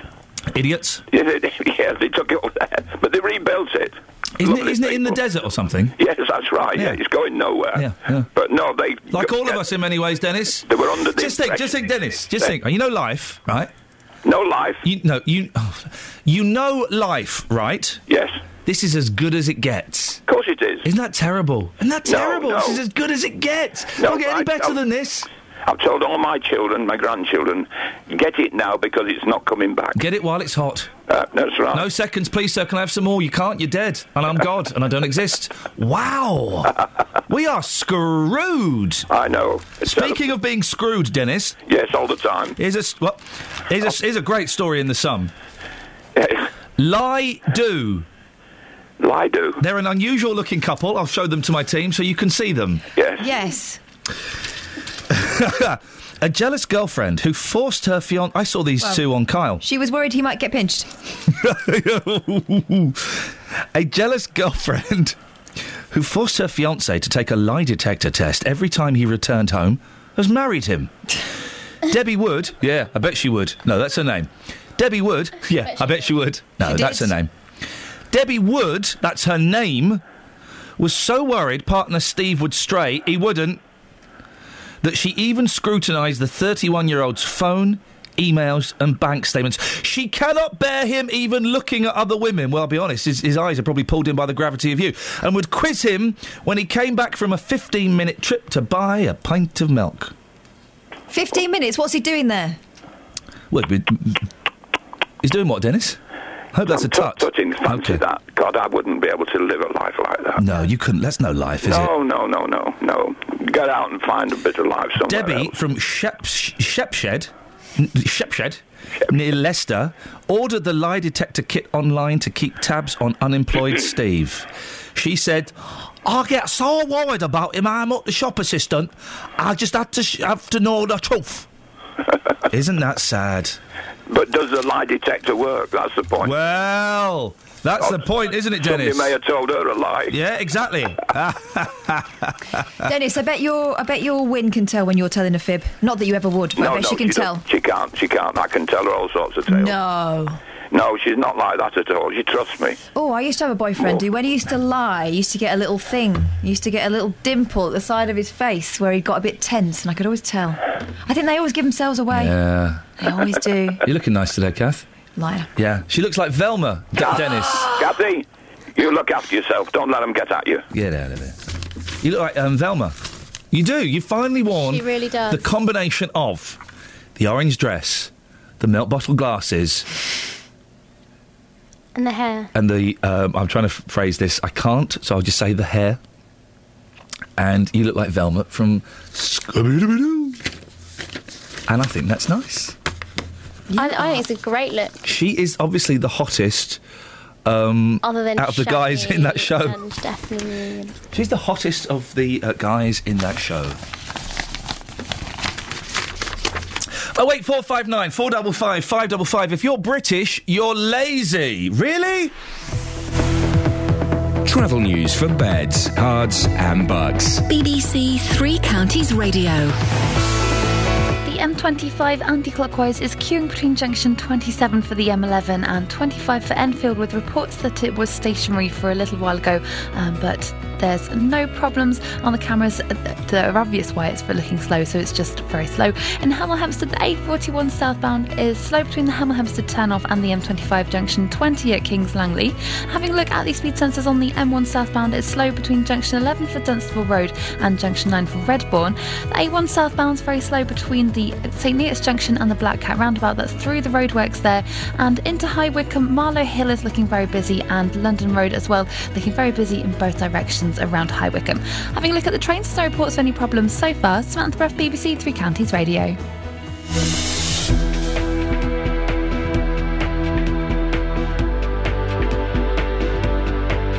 Right, 7:46. It's Tuesday, the 11th of November. I'm Iain Lee. These are your headlines on BBC Three Counties Radio. The Wycombe Islamic Society is distancing itself from the teenager arrested in the town last week on suspicion of being involved in terrorist activity. The Financial Conduct Authority has set out the details of tougher rules for payday lenders, and police are increasingly being called out to help care home staff restrain dementia patients, according to figures released today. We'll get more of your calls after we get the weather from Georgina. Beds, Herts and Bucks weather. BBC Three Counties Radio. Good morning. Well, we've got cloud building through the day, so the further east you are, the brighter it's likely to be this morning. But also some rain coming in from the west later as well. That's going to be fairly light for the most part. There may just be one or two heavier bursts. And we've got southeasterly winds with highs of 13 degrees Celsius. Tonight, a fairly cloudy night with rain continuing with lows of 10 degrees. And tomorrow, quite a cloudy start to the day, but that does break up come the afternoon. That's when we start to see some sunny spells, and any showery rain should gradually lessen by the afternoon as well, with a fair bit of breeze around, but still lighter winds than today, with highs of 13 degrees. And Thursday's looking drier with varying amounts of cloud, but Friday we've got rain returning and some showers for Saturday. That's your latest forecast. Every weekday morning, local opinions. Well, I think it's a very difficult proposition. You really cannot allow your heart to rule your head. Local stories. I wanted to call my house Hardcore Mansions. They refused that on 2 separate occasions. I wasn't leaving the house through the fear as to what I would find when I came back. Local life. I bought a car within 3 months. It's rusty. They said that the deposit would be forthcoming. It wasn't. The JVS Show. Weekdays from 9 on BBC Three Counties Radio. Across beds, Herts and Bucks. This is Iain Lee. BBC Three Counties Radio. Well, those of you with a canny sense of listening will know it's the 11th of November. It's Remembrance Day, and it's particularly poignant as this year is the centenary of the start of the First World War. Have you been to look at those poppies, Kath? No. Okay, when do they start getting taken down? I think they've got another couple of weeks, and then they start getting moved around the country. Oh, no, because people have bought them. I think some of them start getting taken down now, don't they? Because I know my mother-in-law very cleverly managed to nab a couple. But are you buying them or are you donating? So that they can be stuck in the ground? No, you get them. You get the poppies. Really? Yeah. Oh. Whack that on eBay, a few quid. It's a joke. Oh, no. It's a joke. But yeah, but my mother-in-law has got 2 of them, so the boys will get one. Oh, that'd be nice. It'd be nice. It looks amazing. I've not been tempted to go down there, though. No, because you're never going to get the effect sandwiched in between, a million other suckers. Suckers, are they? Yeah. Suckers who've gone down there to squash up together. I don't like that many people all in one place. No, I don't. I think it is. Apparently, it's very respectful when you're there, and it's quite a powerful experience, and it's quite quiet. So you've not got a load of people doing selfies? No, I don't. I think there'll probably be some, but I think from what if you've been there, 08459 455 555. I was tempted because I was in London the other day, and I just thought it's going to be so busy. And you're right, you're not going to get the full impact that you get from the pictures, but maybe you are missing out the experience. Maybe I ought to rethink my stance. It's not really a stance; it's just a passing thought. It's too late now. It's been taken apart. Yeah, I can see a bit, can't I? If you went there, did we miss the vibe? Anyway, later on today at 11 o'clock, there'll be a 2 minutes silence observed across the country to mark the exact time the guns fell silent at the end of the war. Among the special remembrance events taking place across Beds, Herts and Bucks is one at Harper Square in Bedford. Taking part will be 93-year-old flight... Now, do we say lieutenant or we say lieutenant, don't we? Yes. Thank you very much. I always get that wrong. 93-year-old Flight Lieutenant Paddy Brennan from Biggleswade. He's a veteran of the Second World War and was awarded the Distinguished Flying Cross. Well, Justin, you are with the gentleman himself, aren't you, Just? I am indeed. I've got to say that when Paddy went to our radio car this morning, he rushed across the road. He is so fit for a 93-year-old man. It's quite incredible. Paddy, thank you so much for your time this morning. You're live across Beds, Herts and Bucks. I know that people are very, very busy, but at 11 o'clock today, just how important is it that everyone stops what they're doing to remember? It's very important indeed, because where I was concerned, during the war, the chaps I flew with, I was friendly with many of them, and when we got a break to go out of camp, as it were, we used to have a couple of jars together, joke together, laugh together. And the next thing is, on operations, you come back from an operation, and on the operations board you see a blank where they hadn't returned for their operations. And then, of course, you did feel it. And you kept wondering, am I next? That was the thought always. That's absolutely chilling what you're saying there. How many of your closest friends did you lose yourself? I lost about 7 of my friends. All friends that were with me on operations, not only in the Middle East, but also in England, in Yorkshire, on 78 Squadron. It's a miracle you're still here today, because you crash-landed back in 1942. What happened that day? We were detailed to drop a supply to our troops that were stranded in the mountains of Crete after the German invasion in 1941. And we took off as normal from our landing ground up in the desert, and just before we arrived at Crete, our starboard engine caught fire. We managed to get the fire out, but the engine was sparking quite a lot and smoke pouring from it as well. So the pilot had to feather the engine, feather the propeller, because it would have been a drag on the aircraft if we kept revolving in that. So he instructed me to leave the turret. I was the front gunner, and what I had to do was to jettison everything which was removable from the aircraft. So I started off with the guns and the ammunition, put them overboard, and then I got the 8 oxygen bottles. I had to use the fire axe to cut the tubes that were connected to, put them overboard, and also our flying kit, parachutes and flying kit, as I've said. And the last thing to go, by the way, was the Elson, and that was it. Well, anyway, we were gradually losing height, and eventually the pilot said to me to remove the Astrodome and to prepare for a crash landing. So you ditched in the sea? We ditched. We were about this time, as I said, we were losing height all the time, and about 12 miles from the Egyptian coast, the pilot warned me and crew that we were about to ditch. So I took up crash position on the bed, and I'd already removed the Astrodome, and when we did hit the water, I got out, and the dinghy had been released from the wing, and the dinghy was attached by a lanyard to stop it floating away. So we all got in the dinghy, and we're sitting there, and we realised that there were no emergency supplies in the dinghy. All that was in there was a heliograph and one paddle. And we're sitting there looking at each other, and we suddenly realised we were going down with the aircraft. So the pilot asked, "Has anybody got a penknife?" And the water sub said, "Yeah, I've got one." Pulls out a penknife, cut the lanyard, and as he did so, the aircraft disappeared. Wow. Wow, what a story. Today, when you're in Bedford and when you see the coverage on TV, just lastly, how proud do you feel knowing that you were involved and you served your country?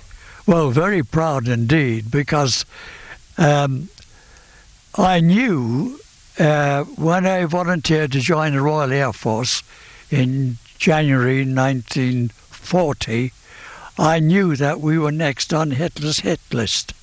And I thought, well, I've got to do something about this.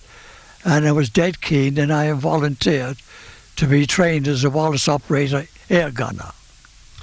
Incredible stories. You got your war medals here. What I'm going to do, I'm going to take a photograph of yourself with your medals, and we'll try and put those on our Facebook page a bit later on. Best of luck for Bedford, and thank you so much for your time. It's a real privilege to meet you today. Thank you so much. And thank you very much for coming to visit me. I appreciate it very much indeed. Thank you very much indeed. Wow, what can you say to that? That was Paddy Brennan there, Ian, joining us live. Just some absolutely incredible stories. And I think off the back of hearing that today, I know people are busy, but at 11 o'clock, please, let's remember.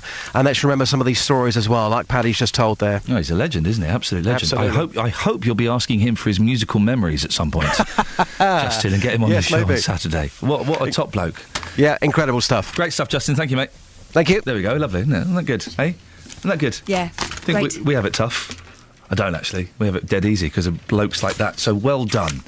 How does the 2-minute silence work here on the radio? Does Jonathan pop out for a growler? What happens? No, he stands respectfully and thinks about what happened. Blimey. And the emergency tape doesn't kick it. We go to the cenotaph, go live to the cenotaph. We do. So it's not completely silent. So there's the noise of pigeons. So I've got any texts, Catherine? Yes. Oh, do you want me to read them? Yes, please. OK. Yeah, and the ones that have been sent into the show, not just from your family.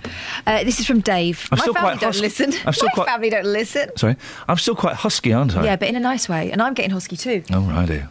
I feel a bit husky. Sorry? Nothing. OK. But I do have some throat speaks here, so I'll sort those out in a minute. Yeah, maybe we could do that during the news. Maybe you could read... Yeah. Dave said, I'd like to make a comment about being British and lazy. This is the story that a Hungarian company that's recruiting foreign workers to work in a sandwich factory that provides sandwiches for the likes of Marks and Spencer's, Asda and Tesco. Yep. It says that it's necessary because Brits don't want to do it. Dave says, I'd like to make a comment about being British and lazy later. Perhaps I'll contact you tomorrow if I can be bothered. Why can't you people let me live my own life? It's not much to ask, says hilarious Dave. Beautiful. And on the subject of the police being called in to deal with violent dementia patients... Yeah. Actually, I had a really interesting phone call about that. I'll tell you about that in a bit. But Andrew from High Wycombe says, you expect the police to deal with people who are violent while out of control due to drink, drugs or schizophrenia, etc., affecting their brain. So why not Alzheimer's and dementia sufferers? Just because they're old doesn't make it safe for carers to deal with. They're not security guards or prison officers. The police should help. Oh, isn't that interesting? Isn't that an interesting attitude? First time, and I kind of hinted at that earlier on when we spoke to that copper, but thank you for... Who sent that through? That's from Andrew in High Wycombe. Thank you, Andrew. Had a phone call from a retired police officer who didn't want to come on because he still works alongside the police. Yeah. And he said, look, we've always done this. Yeah. Before the coalition started cutting the service, we were a police service and we would be happy to intervene with things like that. That's what we were for. But because it's so tight now with staff, that's why the complaints are now coming in. That's why now people are moaning about what the police shouldn't be doing. Well, thanks to that, Catherine. We're late for the travel. Well, it was important. Travel news for beds, cards and bugs. BBC Three Counties Radio. It's looking heavy on the A1 southbound from the St Neots junction towards the Black Cat roundabout through the roadworks there. Having a look at the motorways, the A1M southbound's very busy between junction 8 for Stevenage and junction 7 for the A602. And on the M1 southbound, it's very heavy at the moment between junction 11 for Dunstable Road and 9 for Redbourne. In Hemel Hempstead, the A41 southbound slow between the Hemel Hempstead turnoff and the M25 junction 20 for Kings Langley on the speed sensors. And in Beaconsfield, the Amersham Road's looking slow between the Ledborough Lane and London Road. No reports of any problems on the train. Samantha Bruff, BBC Three Counties Radio. Thank you very much. Well, you Britons are just too lazy, says the Hungarians. Are we? Are we lazy? I kind of think we are. I know I am. Local and vocal across beds, hearts and bucks. This is BBC Three Counties Radio.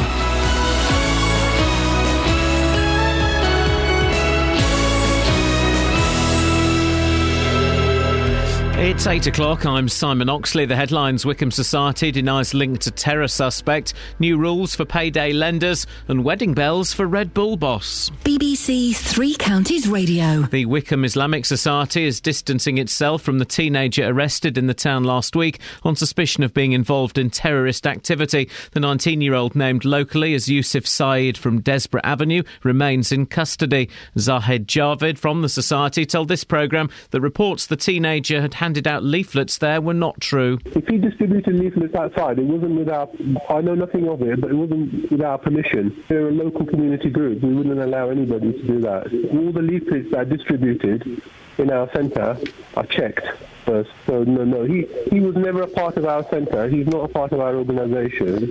In the past hour, the watchdog, the Financial Conduct Authority, has set out the details of tougher rules for payday lenders. Daily interest rates are to be capped at 0.8%, and no borrower will ever pay back more than twice what they borrowed.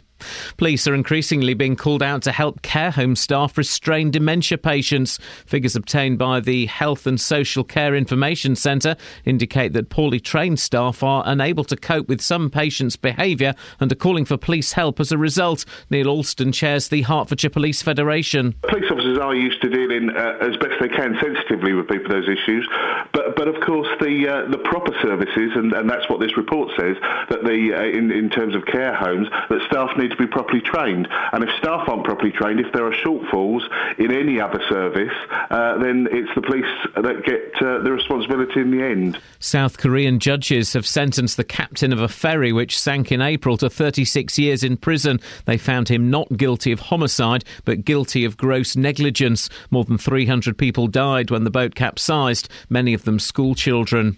The company behind plans for a waste incinerator in Hertfordshire are being asked to come up with alternative ways of dealing with the county's waste. It follows the government decision to reject planning permission for Veolia's recycling and energy recovery facility at New Barnfield near Hatfield. More from Gail Sanderson. Veolia is already challenging the Secretary of State's decision, and now the council's asked the company to come up with alternative solutions over the next 6 months. The council says it has plans in place to deal with waste up to 2021, which gives them enough time to come up with a long-term solution that is environmentally and financially sound. Tributes will be paid today to the British servicemen and women who've died in conflict since the start of the First World War. A silence will be observed by millions of people at 11 o'clock. And the boss of the Milton Keynes Red Bull Formula One team, Christian Horner, is to marry his girlfriend, the former Spice Girl, Geri Halliwell. Ms Halliwell has revealed the engagement by placing a notice in the Times newspaper. In sport, in last night's FA Cup draw, Milton Keynes Dons were drawn at home to Chesterfield. Luton will be away to Bury. Wickham will host Wimbledon or York. And if Stevenage win their first round replay, they will be away to Wrexham. The weather, a cloudy and murky day, but staying mostly dry, a maximum temperature 14 degrees Celsius. And you can get the latest news and sport online at bbc.co.uk/3 counties. Today on BBC Three Counties Radio. From 9. The JVS Show. With the big phone in, the hottest topic of the day, and your consumer problems. From 12. Nick Coffer. With star of the West End, Louise Dearman from Hitchin, talking about her production, Bond and Beyond. From 3. Roberto Perroni. I'm here with a roundup of the day's news, the latest travel, and your stories. From 7. Mark Forrest. I'll bring you the best bits from everything that's been happening on BBC Local Radio. Today Day on BBC Three Counties Radio. All right, Mark, calm down. Morning. Iain Lee, BBC Three Counties Radio. Busy show this morning. What's going wrong in Wickham? Several people linked with international terrorism. Jihadis seem to be originating from there. Well, what's going on? Britons are lazy. We're lazy, according to the Hungarians, and, well, they're right, aren't they? We are. Speaking for myself, I know the voice croaked, it's still a little bit. Speaking for myself, I'm a very lazy man. I do the bare minimum. And I think a lot of British people do. That's our attitude. I wonder whether there is a minimum expectation of what you'll be doing as a job. Everyone thinks they're worth more. So this scenario is that they are recruiting Eastern Europeans to work in sandwich factories because the Brits don't want to do it. We're above it, apparently. Apparently so. If I was unemployed, I'd make sandwiches. Show me that. Well, I mean, sandwiches. I've done it in the past. 08459 455 555. Across beds, hearts and bucks. This is BBC 2 emails on that. Counties Radio. Ken says, to be a bit pedantic. No, never. I don't think you can have degrees of pedantry to be pedantic. But in the context of this story, does British refer to white Caucasians, or does it include British people who are ethnically Indian, Pakistani, Chinese, African, etc.? British people. Yeah. So, yeah. And who's this emailed in about this? Ian and Catherine. Well, just me. Well, mostly me. Hey. Go on. Regarding jobs, the sandwich company Greencore, I'm assuming this is the sandwich sandwich that's the right one. Advert doesn't show hours or terms or pay. Age. They did not properly advertise in Northampton, which is where they're based. What subsidies or grants are they getting? Employing young people gets about £2,500 a year. Have you looked them up on Universal Job Match? No, I haven't. If you want to do that research for me, you can. I'm a bit busy at the moment. We've also had a text message through from John in London Coney talking about this idea that the police are being increasingly called in to deal with violent dementia patients. Morning, John. Yes. Because carers aren't trained to deal with them. John said, I had no idea you could call the police to help restrain dementia sufferers. I currently have a black eye, which is nearly healed, and bandages down my arm from being scratched. I will definitely be calling the coppers next time I have to clean the man who did it. He's a carer from London Coney. Blimey. There's a story, isn't there? Gosh, well, thank you very much. Was that John? Yeah. Thank you for that, John. And you know, I've said this before and I will say it again, carers, we don't pay them enough money. They get paid terribly for doing one of the worst and yet most necessary jobs that's required. And care workers is one thing, but there are plenty of people doing what the government has encouraged them to do and looking after loved ones at home, and they're not trained to deal with this either. To put it bluntly, they are going around wiping your husband's, your wife's, your parents' bums. That's the best bit. And quite often putting up with them when they do get aggressive or racist or violent. Not because that's their nature, but because of the illness kind of removes certain boundaries that we have in place. They do a horrible job. You know, they're dealing with people dying a lot. So do you think we should be training them better, or do we just accept that the police need to include that as part of their service? Give them more money, train them better, and I guess maybe if someone's getting violent and they are literally without reason, you cannot reason with them because they've got Alzheimer's. So this is coming from a place of no control whatsoever. Then I guess you do call the police. But also, it's one adult against one adult. It's not you and a quote-unquote vulnerable person. They are, they're perfectly physically able to hurt you. Maybe we're turning a corner with this story. Thank you for that, John. Good text, 08459 455 555. Muslim leaders in High Wycombe are calling on the town's young men to stay away from radical groups. It comes as police continue to question a 19-year-old from the town about an alleged terror plot against the UK. And it's not the first time that Wycombe has been linked with Islamist activity. It was the home of one of the men involved in 2006 liquid bomb plot. So there are things going on there. Anthony Gleeson is a professor of politics at the University of Buckingham, directs its Centre for Security and Intelligence Studies. Morning, Anthony. Good morning. Luton quite often gets mentioned as a place we should be keeping an eye on, but there are other places. Aylesbury, and we find out today, High Wycombe. Well, yes, indeed. And, this is an alleged plot, the so-called Poppy plot. It is an alleged plot. This is the Yousaf side. Yes, he's been arrested. This is alleged, but there are other examples, aren't there, of people that came from High Wycombe? Yes. Well, there are cases. That's the way I would put it myself. There are cases where High Wycombe has been involved. The liquid bomb plot in 2006, for example, Operation Pathway, Operation Crevice, that was the chemical fertiliser bomb plot.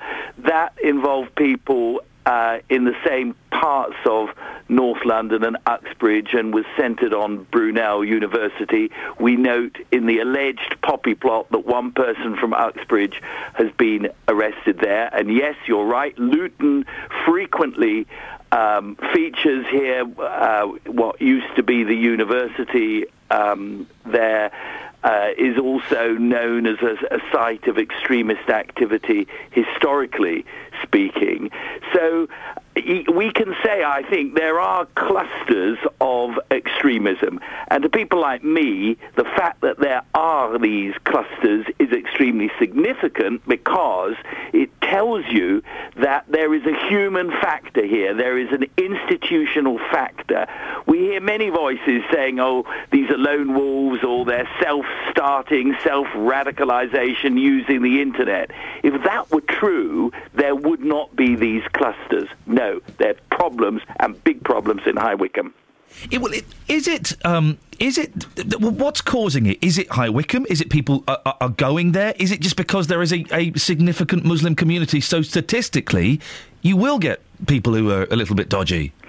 Well, it could be all those things. I don't think we should just say these people are a little bit dodgy, because if the alleged Poppy plot truly was a plot, it was a plot to assassinate Her Majesty the Queen on one of the most important days in our national life. And we have just a few months ago had the so-called supermarket jihadi Omar Hussein from High Wycombe calling from the Islamic State on British Muslims in High Wycombe, and I'm quoting, to rise up and cause terror from within, unquote. So this is extremely serious. If there is an institutional or human factor at work in High Wycombe, it needs to be identified, and the people doing this need to be put behind bars as quickly as possible. It's extremely dangerous situation here. So I would be looking at what is going on, not in communities. I don't even like the phrase community. We're one community here in the United Kingdom, and we're one community in Buckinghamshire and High Wycombe and so on. But within these communities, there may well be radical education centres, a particular radical preacher who's speaking out to these young people who are predominantly high school students or university students. But what can be done that's effective? Because let's assume that there is a radical preacher, for example. Let's take that as our starting point, and he is starting to influence the minds of young people that the West is corrupt and we should launch a war against it. If that fella goes to prison, then those people who've been turned or contemplated turning will go, well, hang on, he was right. Look, the West have put him into prison just for speaking his mind. Isn't that going to make more people angrier? I don't think so. I mean, this is a really, really difficult question you're putting to me quite early in the morning. I know. I do apologise, Anthony. I'm sorry. I have to say, it keeps me awake often at night, because I think it is a really, really important issue. We cannot have young British Muslims being radicalised, not whether they're UKIP supporters or Liberal Democrat. It's not that kind of division. This is a fundamental division. You go to fight for the Islamic State. You're going to fight for a state that rapes, that pillages, that beheads, that condemns women to servitude. It's not just any old decision. It is a fundamental decision. Now, in my view, the people who do this radicalisation are criminals. However, you're absolutely right that if we send these people to prison, all they will do will be to radicalise other prisoners. I think the time really has come for this country to have a big discussion about this, along with everything else it's having a big discussion about, and to say to these people, look, if you want to go to fight for the Islamic State, here's your passport, go, but don't come back. You have turned your back on the United Kingdom and its values. Go and live in the Islamic State, go and live in an Islamic state where you feel comfortable. And in return, let us have the Christians from the Middle East and Pakistan whose lives are being made a misery by being persecuted in an Islamic culture because they are Christians. Let's be entirely honest about this. People who don't like this country should not be required to live here or sent to prison if they want to live in an Islamic state. Let them go. In God's name, let them go. Anthony, we have to get you on for longer one morning because I love chatting to you. Thank you. There's so many questions off the back of that last statement, and we haven't got time, but we'll definitely get Anthony back. Anthony Gleeson, Professor of Politics at the University of Buckingham, directs its Centre for Security and Intelligence Studies, and is always an excellent listen. Travel news for beds, cards and bugs. BBC Three Counties Radio. The A1 is looking slow southbound from the St Neots Junction through the Black Cat roundabout through the roadworks there. On the A1M southbound, it's very busy at the moment between junction 8 for Hitchin and 7 for Stevenage, and the M1 southbound is heavy between junction 11 for Dunstable Road and junction 9 for Redbourne. Having a look at the M25 anti-clockwise, it's very slow between junction 21 for the M1 and 16 for the M40, and on the M40 northbound, it's slow between the Denham roundabout coming off the A40 heading towards the M25 as well. In Amersham, Gore Hill is looking very busy at the junction for the A40 at London Road as well. In Wendover, the London Road's very slow southbound, and also in Wingrave crossroads are looking very heavy between the Winslow Road and Aylesbury. There's no reports of any problems at the moment though on the trains. Samantha Breath, BBC Three Counties Radio.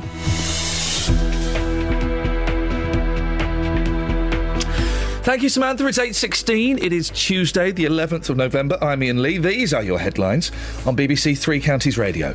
The Wickham Islamic Society is distancing itself from the teenager arrested in the town last week on suspicion of being involved in terrorist activity.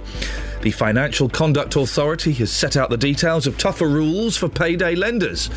And police are increasingly being called out to help care home staff restrain dementia patients. That's according to figures released today. BBC Three Counties Radio.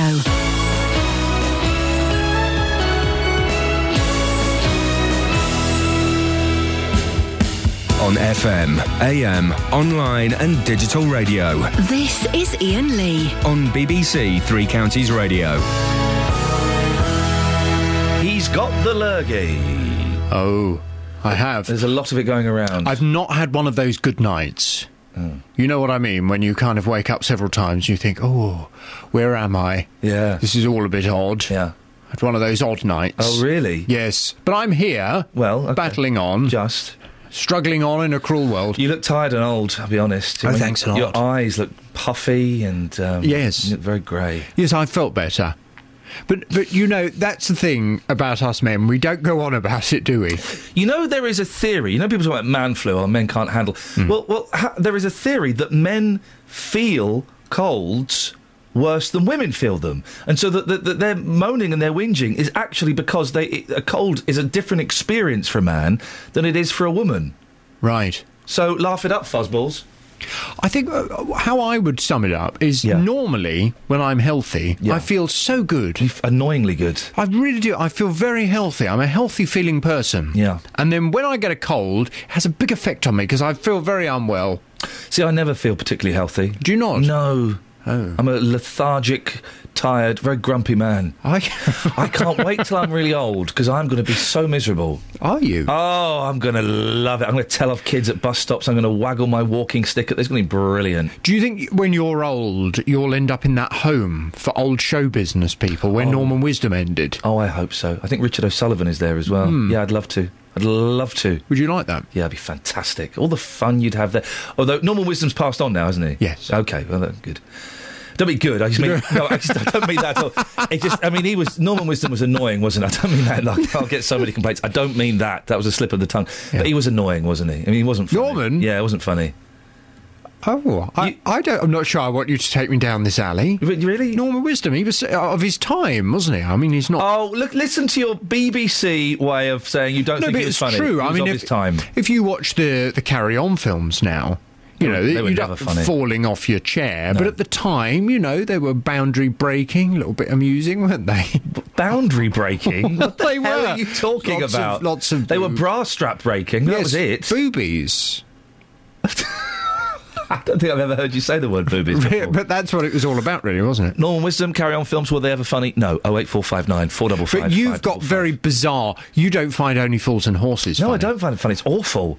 It's hilarious. The only bit that's funny is the man that calls the tall man Dave. I like that as an ongoing gag. What about crying? Oh, that was awful. Over you. It was signposted up from like the first minute of the show that was going to be the punchline. Oh, we dropped the wrong chandelier. Crying. It was hilarious. I didn't like it when they got wives. Oh. So that was in the... you watched quite a lot for someone who didn't find it very funny. There's nothing else on telly in the 80s, was there? Anyway. I see. What's on your show this morning, boss? Well, I know it's something you've been talking about as well this morning. It's the front page of today's Daily Mail. You Britons are just too lazy. Yep.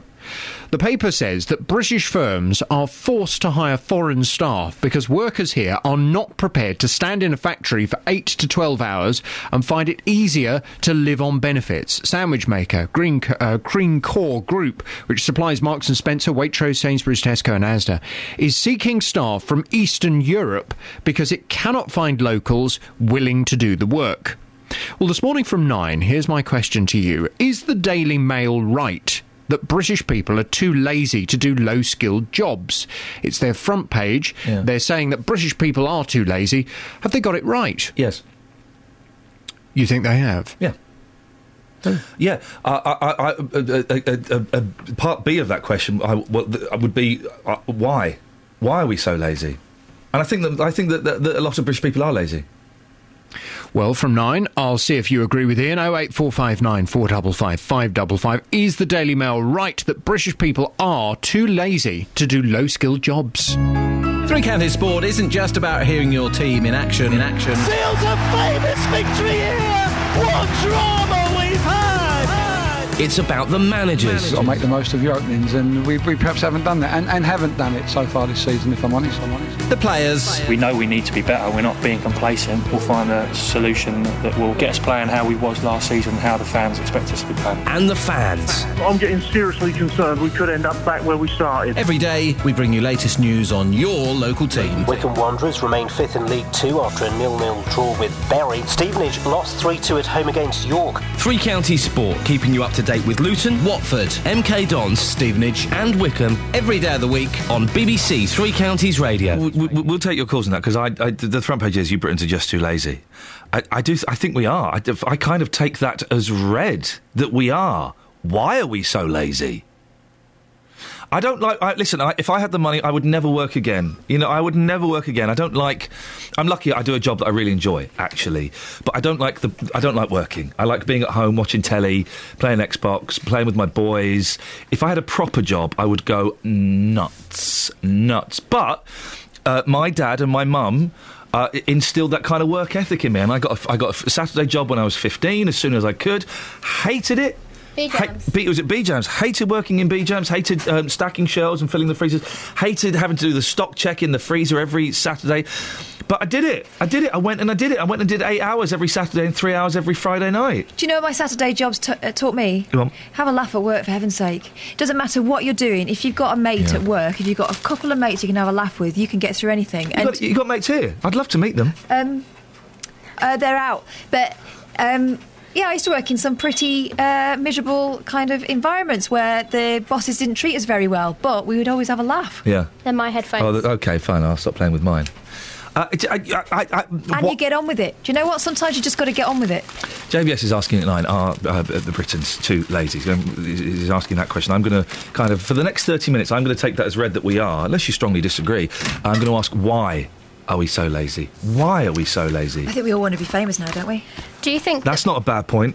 That's not a bad point. We're all over it. We're all above it. We're all secretly stars, but no one's noticed. So, well, is that a new phenomenon, though? Because we talk about the X Factor and the Britain's Got Talent. New faces, anybody? Do you know who I blame for my secret stardom? Go on. Fame. Oh, yeah, Leroy. When I was about 6, I was bought the Fame makeup set. What? Yeah. And well, Fame costs. And here's where you start paying. Yeah. In sweat. In sweat. I didn't get sweat. I got sweatbands and free leg warmers with it. I had leg warmers. Yeah. Yeah. Necessary. 08459 455 555. Your leg warmer stories, please. Across beds, hearts and bucks. This is Iain Lee. BBC Three Counties Radio. They're quite low. They're quite low already. How's that? Okay, well, that's not doing anything. A bit busy doing a radio show. Now, big story we've been talking about all morning. It's being claimed that a lack of trained carers means police officers are increasingly being called out to help restrain dementia patients. The Health and Social Care Information Centre suggests that a significant proportion of staff are unable to cope with some patients' behaviour. Joined now by Jan Burt, whose husband was diagnosed with dementia 9 years ago. And this experience led you to begin campaigning in Hertfordshire, didn't it, Jan? What have you been campaigning for? Hi, Ian. Morning. Sorry. That's all right. Morning. I've been campaigning for Admiral nurses. Now, what's an Admiral nurse? I've not heard of those. OK, they're specialist mental health nurses who look after the carer as well as the person who is diagnosed with dementia. Ah, that's interesting, because you're so right. So often the focus is on the person who is sick, but with dementia, with lots of other conditions as well, the person next door, the carer and the immediate family, they suffer a lot as well, don't they? Yes, they do. It affects their lives. A lot of friends don't know how to deal with the situation, so you tend to find out who your real friends are. Even family, they tend to be reticent to come forward and help because they just don't know how to. Do you mind sharing your husband's name? Victor. Victor. So when did you first notice changes in Victor? It was about 10 years ago. He kept repeating lots of things. And we just put it down to old age, really. Not that he's old. But we went and had a diagnosis, and he had a MRI scan, and they found that he had frontal lobe dementia, which is one of the rarer forms of dementia. Oh, gosh. What's so different about that? Is there a difference? It's more behavioural than memory loss. Right, OK. To start with. How does it affect his behaviour? What kind of things have you had to deal with?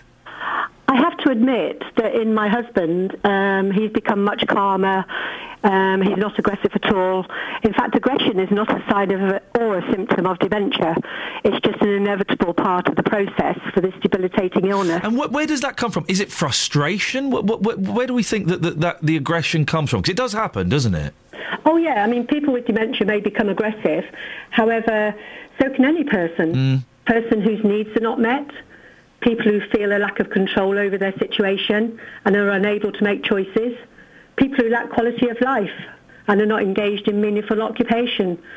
All are more likely to become aggressive. And this is to do more with the human condition and not the dementia. Yeah. How is Victor now, Jan? What's he like? He can't talk. He can't walk. But he seems happy in his own self. And that's all I could ask for, really. And is he aware? No. No. No, that left him about 18 months ago, I think. Oh, dear, I'm so sorry. Is he still at home with you, Jan, or has he moved? No, he's still home with me. He's still home? Yeah. That must be so hard for you, the person that you've shared your life with, seeing them, I hope this is the right word, seeing them disappear inside themselves. It is. I mean, they say you lose your loved one twice, and it's true. You lose them, first of all, to the dementia, because then they don't know who you are, and then, of course, inevitably, you lose them because they die. I saw it happen with my granddad, and it is just, that first time he didn't recognise me or even my mum. Oh, it's heartbreaking. How have the Admiral nurses helped you?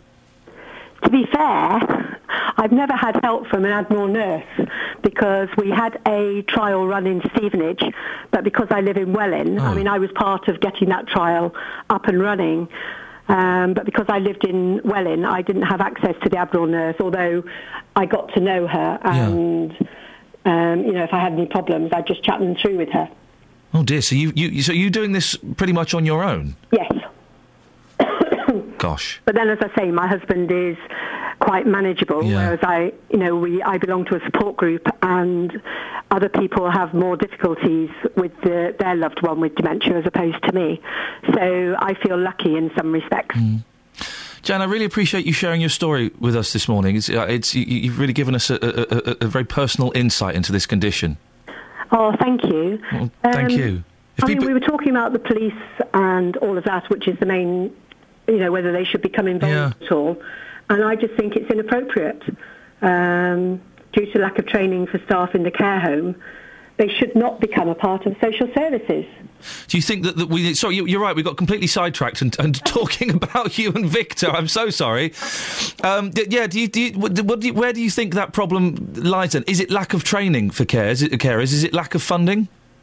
It's lack of training. The nurses should develop good practice, reduce stress reaction, reduce the use of inappropriate antipsychotic medication to manage people, and treat them with dignity and respect. Dignity and respect, yes, and caring. I think those are the three key words in these situations. Of life and drive standards forward. Jan, what is... We're a little bit late for the travel, but I think they can wait. I'm just fascinated. What is your day with Victor? How does your day pan out? Get him up about... I've just had a hand operation, unfortunately. I've had a trapeziectomy. So I actually have carers who come and get him up about 11:30. Yeah.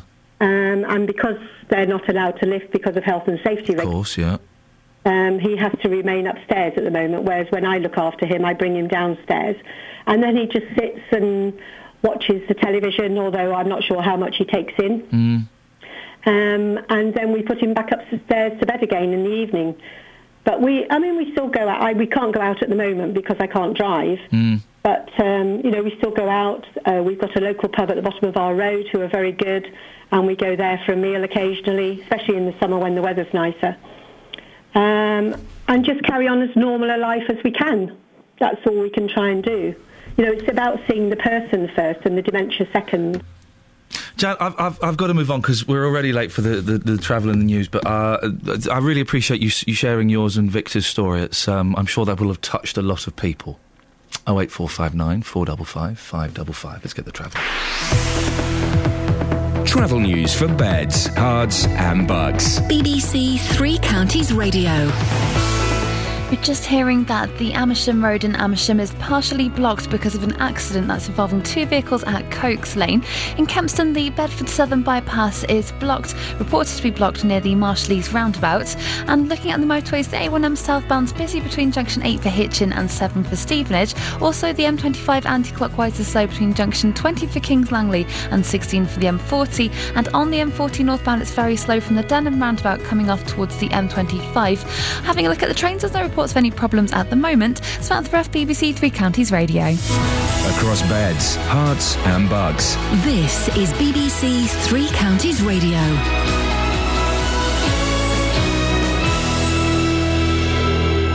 With the headlines, I'm Simon Oxley. The Wickham Islamic Society is distancing itself from the teenager arrested in the town last week on suspicion of being involved in terrorist activity. The society say reports the teenager handed out leaflets there are not true.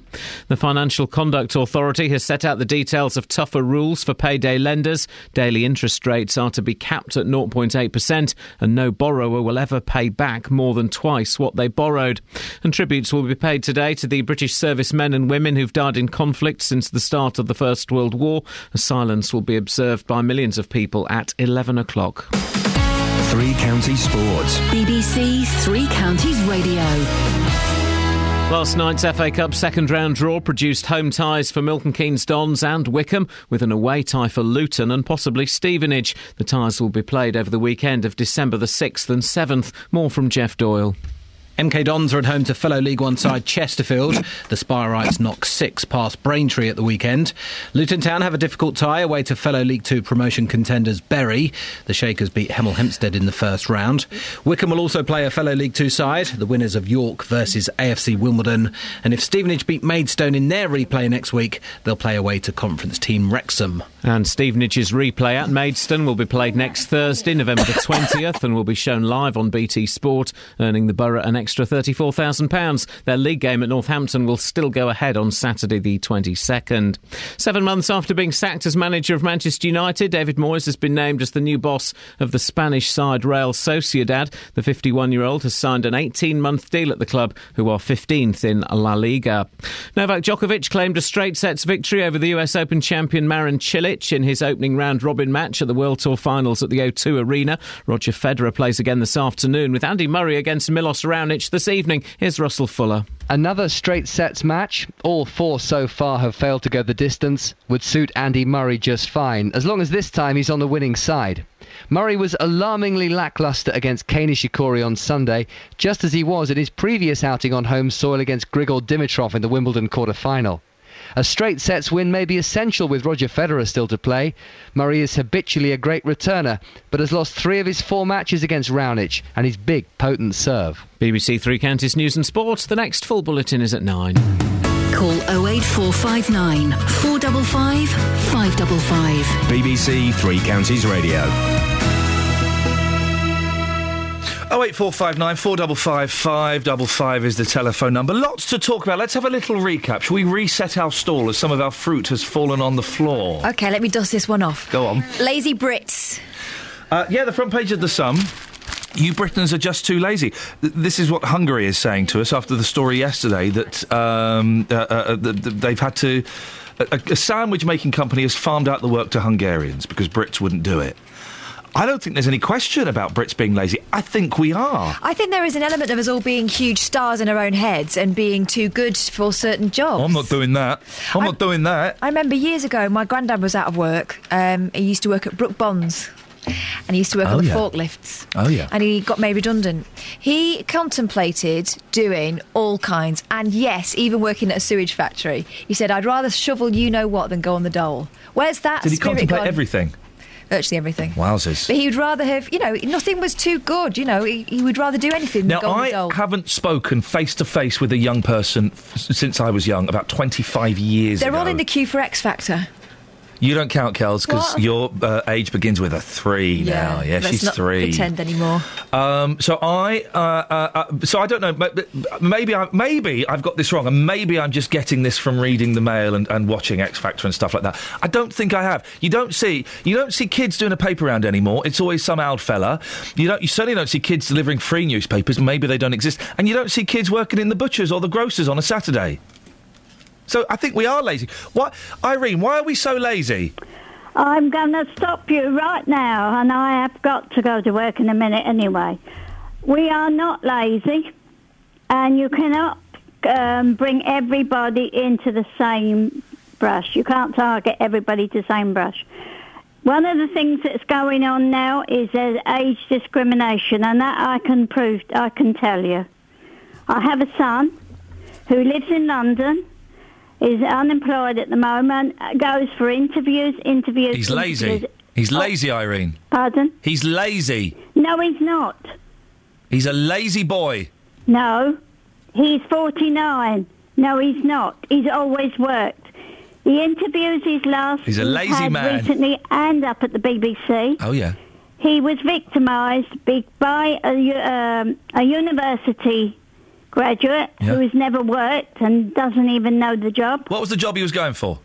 My job, my son had the interview, first and second and third callbacks. Yeah. He was up for 2 types of jobs, one in catering, one in caretaking. Right. And they brought him back, and then the boss, the one that interviewed him, the third time said they were giving it one to the caretaking to the young lad who was 19, had not even lived in this country, and the other one was university for the catering. So hang on a second. So the 19-year-old was a foreign lad, was he? Yes. Well, you just proved the point. He's obviously going to work harder. Well, no, because the Brits are lazy. At work. The Brits are lazy. Oh, come on, Ian. You want to get me very cross because I'm my age, and I've worked since I was 12-year-old. Blimey, you must be tired.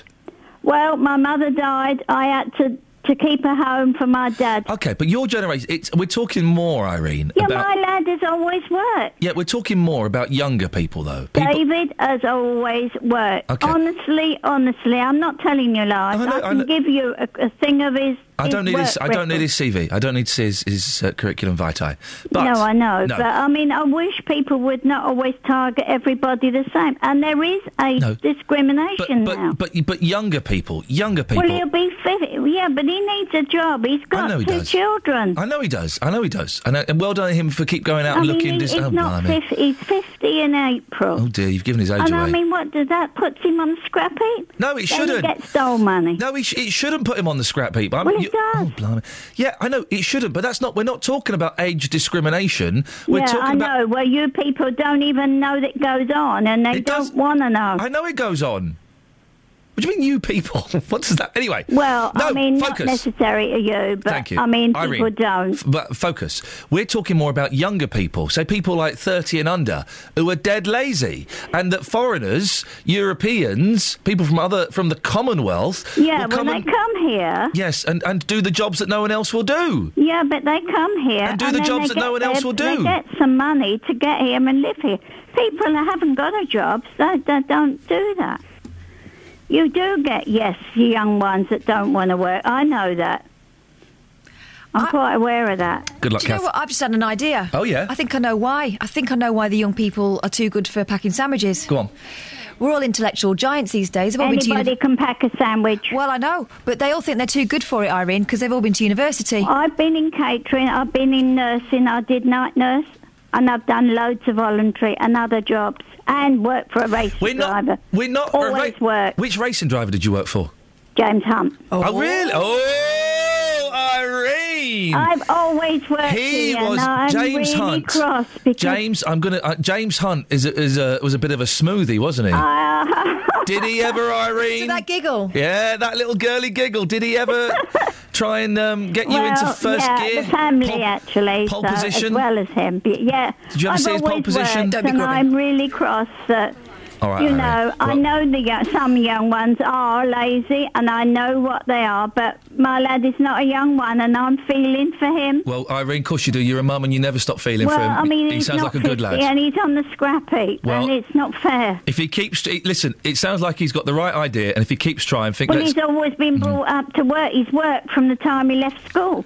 Well, I bet he maybe did it to get a bit of peace. Irene? He's done loads of work, and he's even done the Duke of Edinburgh, so there you are. Well, Irene, listen, you've done a good job with your lad. I brought up my kids, but I don't like everybody being targeted that way. OK, well, I exclude your boy. Not David, everyone else. Everyone else is lazy, not your boy. You've done a good job sticking up for your boy, Irene. Well done. OK, Dad. Bless you, love. Thank you. Ta-ta, there we go.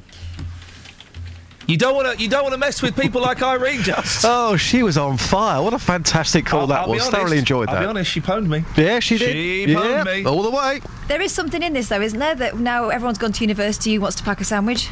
Yeah. People think they are better than that. Well, they're not. Melissa's in Luton. Morning, Melissa. Good morning. What do you want to say?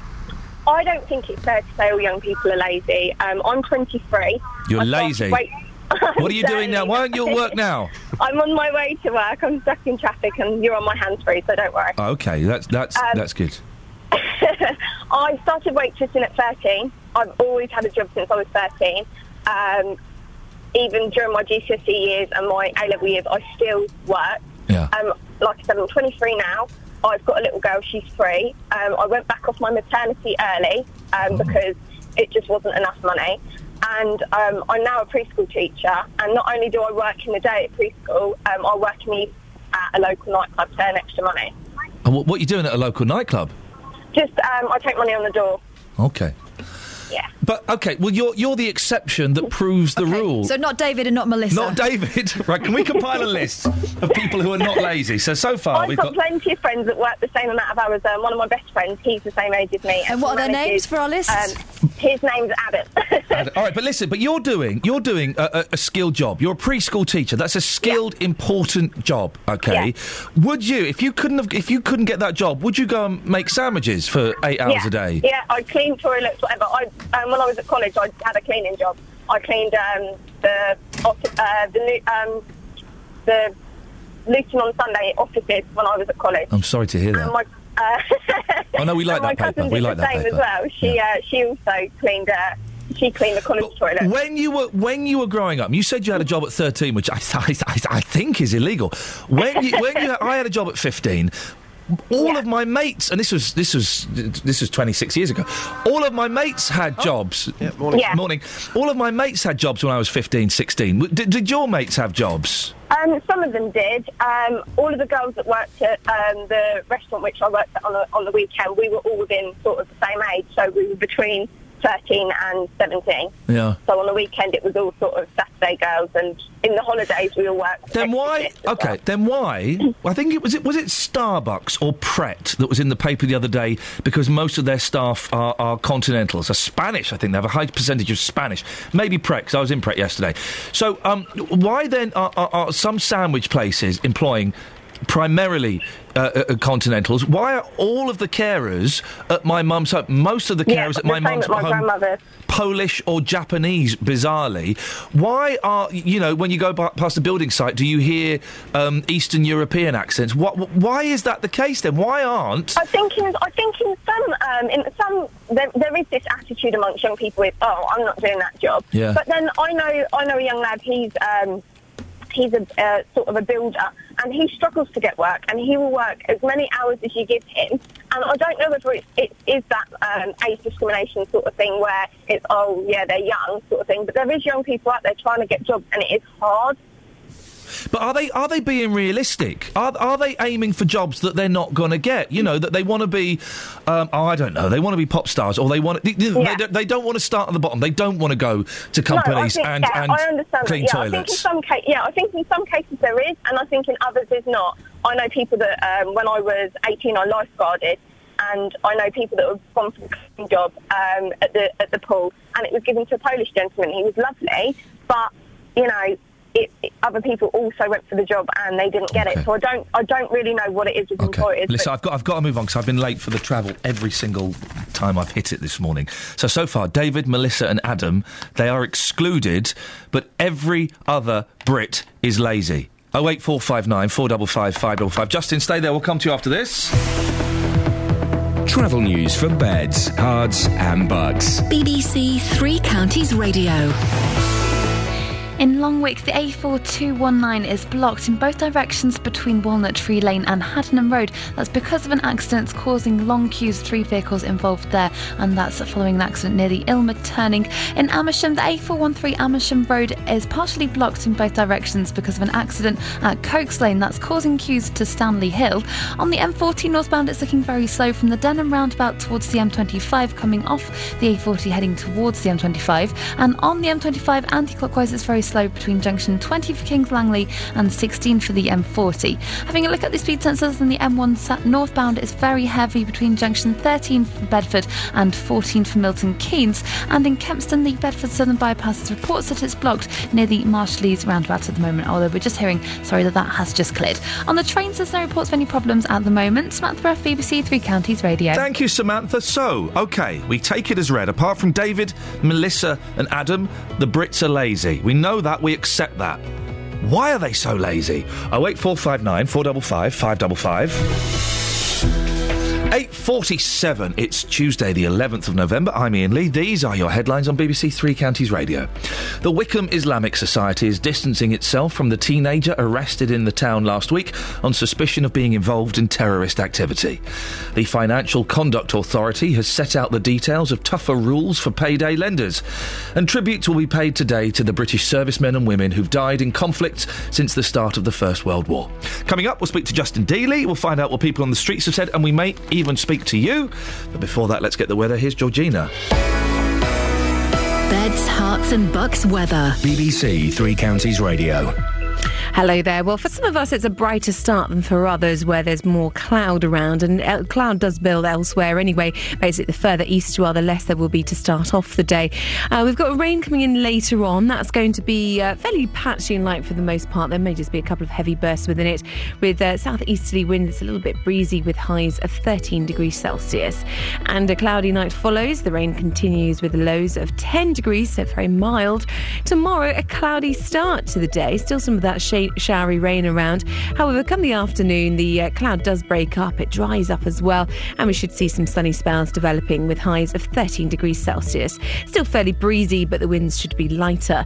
On Thursday, it is looking drier. There'll be varying amounts of cloud, though, but it's much wetter for Friday and Saturday. That's your latest forecast. Give it to me, Coffer. Every weekday from 12, Nick Coffer brings you the wickedly funny Anne on Strictly Come Dancing. Do you know who the real Anne is? Great guests. Yes, the real Anne is an amalgam of all these things. We're all multifaceted. Jasper Carrot's career spans 5 decades. And then you had to wear a bow tie and you had to do jokes about silly Irishmen and mother-in-laws. John Cleese is eating his microphone, aren't you, John Cleese? Delicious. Great music. Ow! In fact, I don't even think it had the horn part then. Great conversations. I always have said throughout my career, you get me on board, I'll give you 100%. Have you still got it, Billy Ocean? Well, the audience seems to think I have. Nick Coffer, weekdays from 12 on BBC Three Counties Radio. OK, so Brits are lazy. I'm kind of taking... Oh, sorry, am I just... Talking about Diane von Furstenberg. Who? Diane von Furstenberg. Oh, the lead singer from that band? No, the creator of the wrap dress. And I mean a round dress rather than a hey dudes. Hey, Justin. Rap, yo. Rap is good for you. Absolutely, of course it is. Where did I see that story? Hang on a second. Don't Yo. Ian Lee flying like a bee. That's a bit offensive. Speaking of rap, it's not technically a rap story, but... did you see who got arrested yesterday? Who? On an aeroplane? Yes, she's not a rapper. No, I know, she's a musician. Did you have to let it linger? Did you have to let it linger? I want the world for ye, and I dinna ken what you say or do about that. You're swerving off now. Dolores O'Riordan. Why? She allegedly stomped, that'll cover us. She allegedly stomped on an air stewardess's foot. Never do that. Never do that. But why? Why would you do that? It's bought me the time I needed. Hip-hop can help treat depression. I don't think so, because it will make me more depressed, because it's rubbish. What? Salt and pepper? With its links to gangs, drugs and guns, hip-hop music has never... This is from the Telegraph, so it's proper. They know about this stuff. Hip-hop music has never professed to be beneficial for health, but Cambridge University psychiatrists... still haven't got a higher register, believe that hip-hop therapy could help people with depression. I think it can help. Would you like to hear why I think that? Let's listen to what the experts say, then let's get your completely off-the-wall thoughts. In an article in The Lancet, the team claims that lyrics that speak of overcoming hardships offer a refuge for the desperate, and that rapping about problems acts as an emotional outlet. Quotes, Dr. Akeem Sewell. Much of hip-hop comes from areas of great socio-economic deprivation, so it's inevitable that its lyrics will reflect the issues faced by people brought up in these areas, including poverty, marginalisation, crime and drugs. I think it can help. Would you like to hear how I think it can help? I mean... because a lot of hip-hop is bragging about what you have. Yes, and... So, if you did it, you'd feel better about yourself. I got a car, I got a house, I got a gun, bang, bang, bang, bang. No. I don't think this is really about hip-hop. I think this is about having a creative outlet for your emotions, which is always going to be beneficial. It's listening to hip-hop. Guys, can I just say... Justin, yes. It's been a very long time since I've done this. The last time I got my ghetto blaster out and took it onto the streets was with Chaz and Dave. I put it to you, maybe tomorrow or later in the week. Maybe later in the century, yes. Okay. Maybe with JVS. Yeah. I go onto the streets with my ghetto blaster, playing hip-hop music, and I shall get the thoughts of people on the street, whether it makes them feel happier. How about that? Sounds like a Wednesday wand-off. A Wednesday wand-off, we'll call that. Let's do it. Okay. Why not? Beautiful, we'll do it tomorrow. Yeah, but excellent. Today, Justin, what have you done today? Well, you've been talking about lazy British workers on the front page of the Mail this morning. Yeah. A few weeks ago, I found this fascinating. I spoke to foreign workers and I asked them whether they thought British workers were lazy. Every every single one of them said yes, and they were shocked at just how lazy the workers were. Well, this morning I've been in Biggleswade. I've been asking employers about whether the Brits are lazy. Again, some very interesting views coming up here. Here's what people had to say. Now, Colin, you're up bright and early. You're working on the market. In your experience of employing people, are people out there just too lazy? Yes, in my opinion, they are too lazy. But then they make it too easy for them to not work, don't they? The government make it too easy for not working. So what's happened then? So if you've employed people, what sort of things have you experienced here? Well, in terms of nobody wants to get up at the crack of dawn, early hours of the morning, in the winter time, freezing cold weather. They're just not interested in that. There's a lot easier ways of probably earning their money other than doing this job. Being out in this sort of weathers. So. And what about foreigners? What would you say that, again, in your experience, that they work a lot harder than British people? Or is that just a stereotype which is wrong? No, I think they do work a lot harder because the value for money is a lot different in this country as it is in their country. So obviously, pound for pound, they're getting better value for money. If they work harder, they get better value than what if they were working hard in their own country. Because I could be wrong here, but just lastly, if you had the chance to employ a British worker or a foreign worker, yeah. I'm convinced you want to employ locally, yes. But in terms of value for money, you'd probably employ the foreigner, wouldn't you? Not necessarily, no. I'd probably employ the British worker because I'm a British person and I believe in British is best. So I'd employ the British person, provided they wanted to work. Obviously. But they're not, though, in your experience. They lasted, 2 or 3 weeks, some of them? Yeah, that's the problem. Yeah, because of the nature of the business or because it's an outdoor job, they don't want to do an outdoor job. And like I say, there's easier ways of earning a living other than doing what we do. Now, sir, you are up bright and early again this morning. You employ people. What's your experience of British workers? Quite simply, are they lazy? No, but it does depend on the generation. I've got a generation of grafters in that are probably my parents' age. I've also got a new generation coming up at the moment, and it does seem to be a 50-50 split. I've got lads and girls that come in to do our evening shifts for us. Some of us are absolutely hard grafting from 6 till 10, and others we have to keep reinforcing the fact that they need to be working to get stuff done. So there does seem to be between So what you're saying is that the older generation, they work hard, the younger generation can't be bothered? Some of the younger generation can't. Some of the younger generation honestly come in and sometimes it feels like we owe them a favour rather than them coming to work for us. But it is a definite 50-50 split between the guys that I've got in at the moment. Justin, excellent stuff. Thank you for that. Do you remember ages ago, Catherine? You probably don't, because you don't always pay attention. We did a story about it was like a scheme in a small town or a village where all the local businesses were getting together and kind of giving work experience with the potential of jobs to young people. And they said we had loads of the companies on, and they said that loads of British young people, haven't bothered turning up. They'd kind of got their names down and then they just didn't turn up, or they were playing on their mobile phones. So even though it was an inn, it was a surefire inn, they still didn't turn up. Yeah. Oh, they couldn't turn their mobile phone off when they're doing a job. We've had loads of CVs in here in text speak. I mean, that's not trying very hard, is it? It would be Guru 8 to work for you. Well, it worked, Kelly. It did. Got me a job. Well done. Speaking of lazy people, it's Matt in Luton. Hello, Ian. Matt, you're never at work. I've done my bit, Ian. Yeah, well, yeah, all right. You sat nice and comfortably, Matt? Yes, I'm a bit placid today. Oh, I was listening to that lady who was on about her husband with dementia. That was Jan talking about her husband Victor, who had dementia. Wasn't it a sad story? Well, it was, and it brought it all back to me, Ian. Yeah. But Margaret, she's been gone 10 months now. Oh, it's 10 months, gosh. Yeah, 10 months flown by, isn't it? Gosh.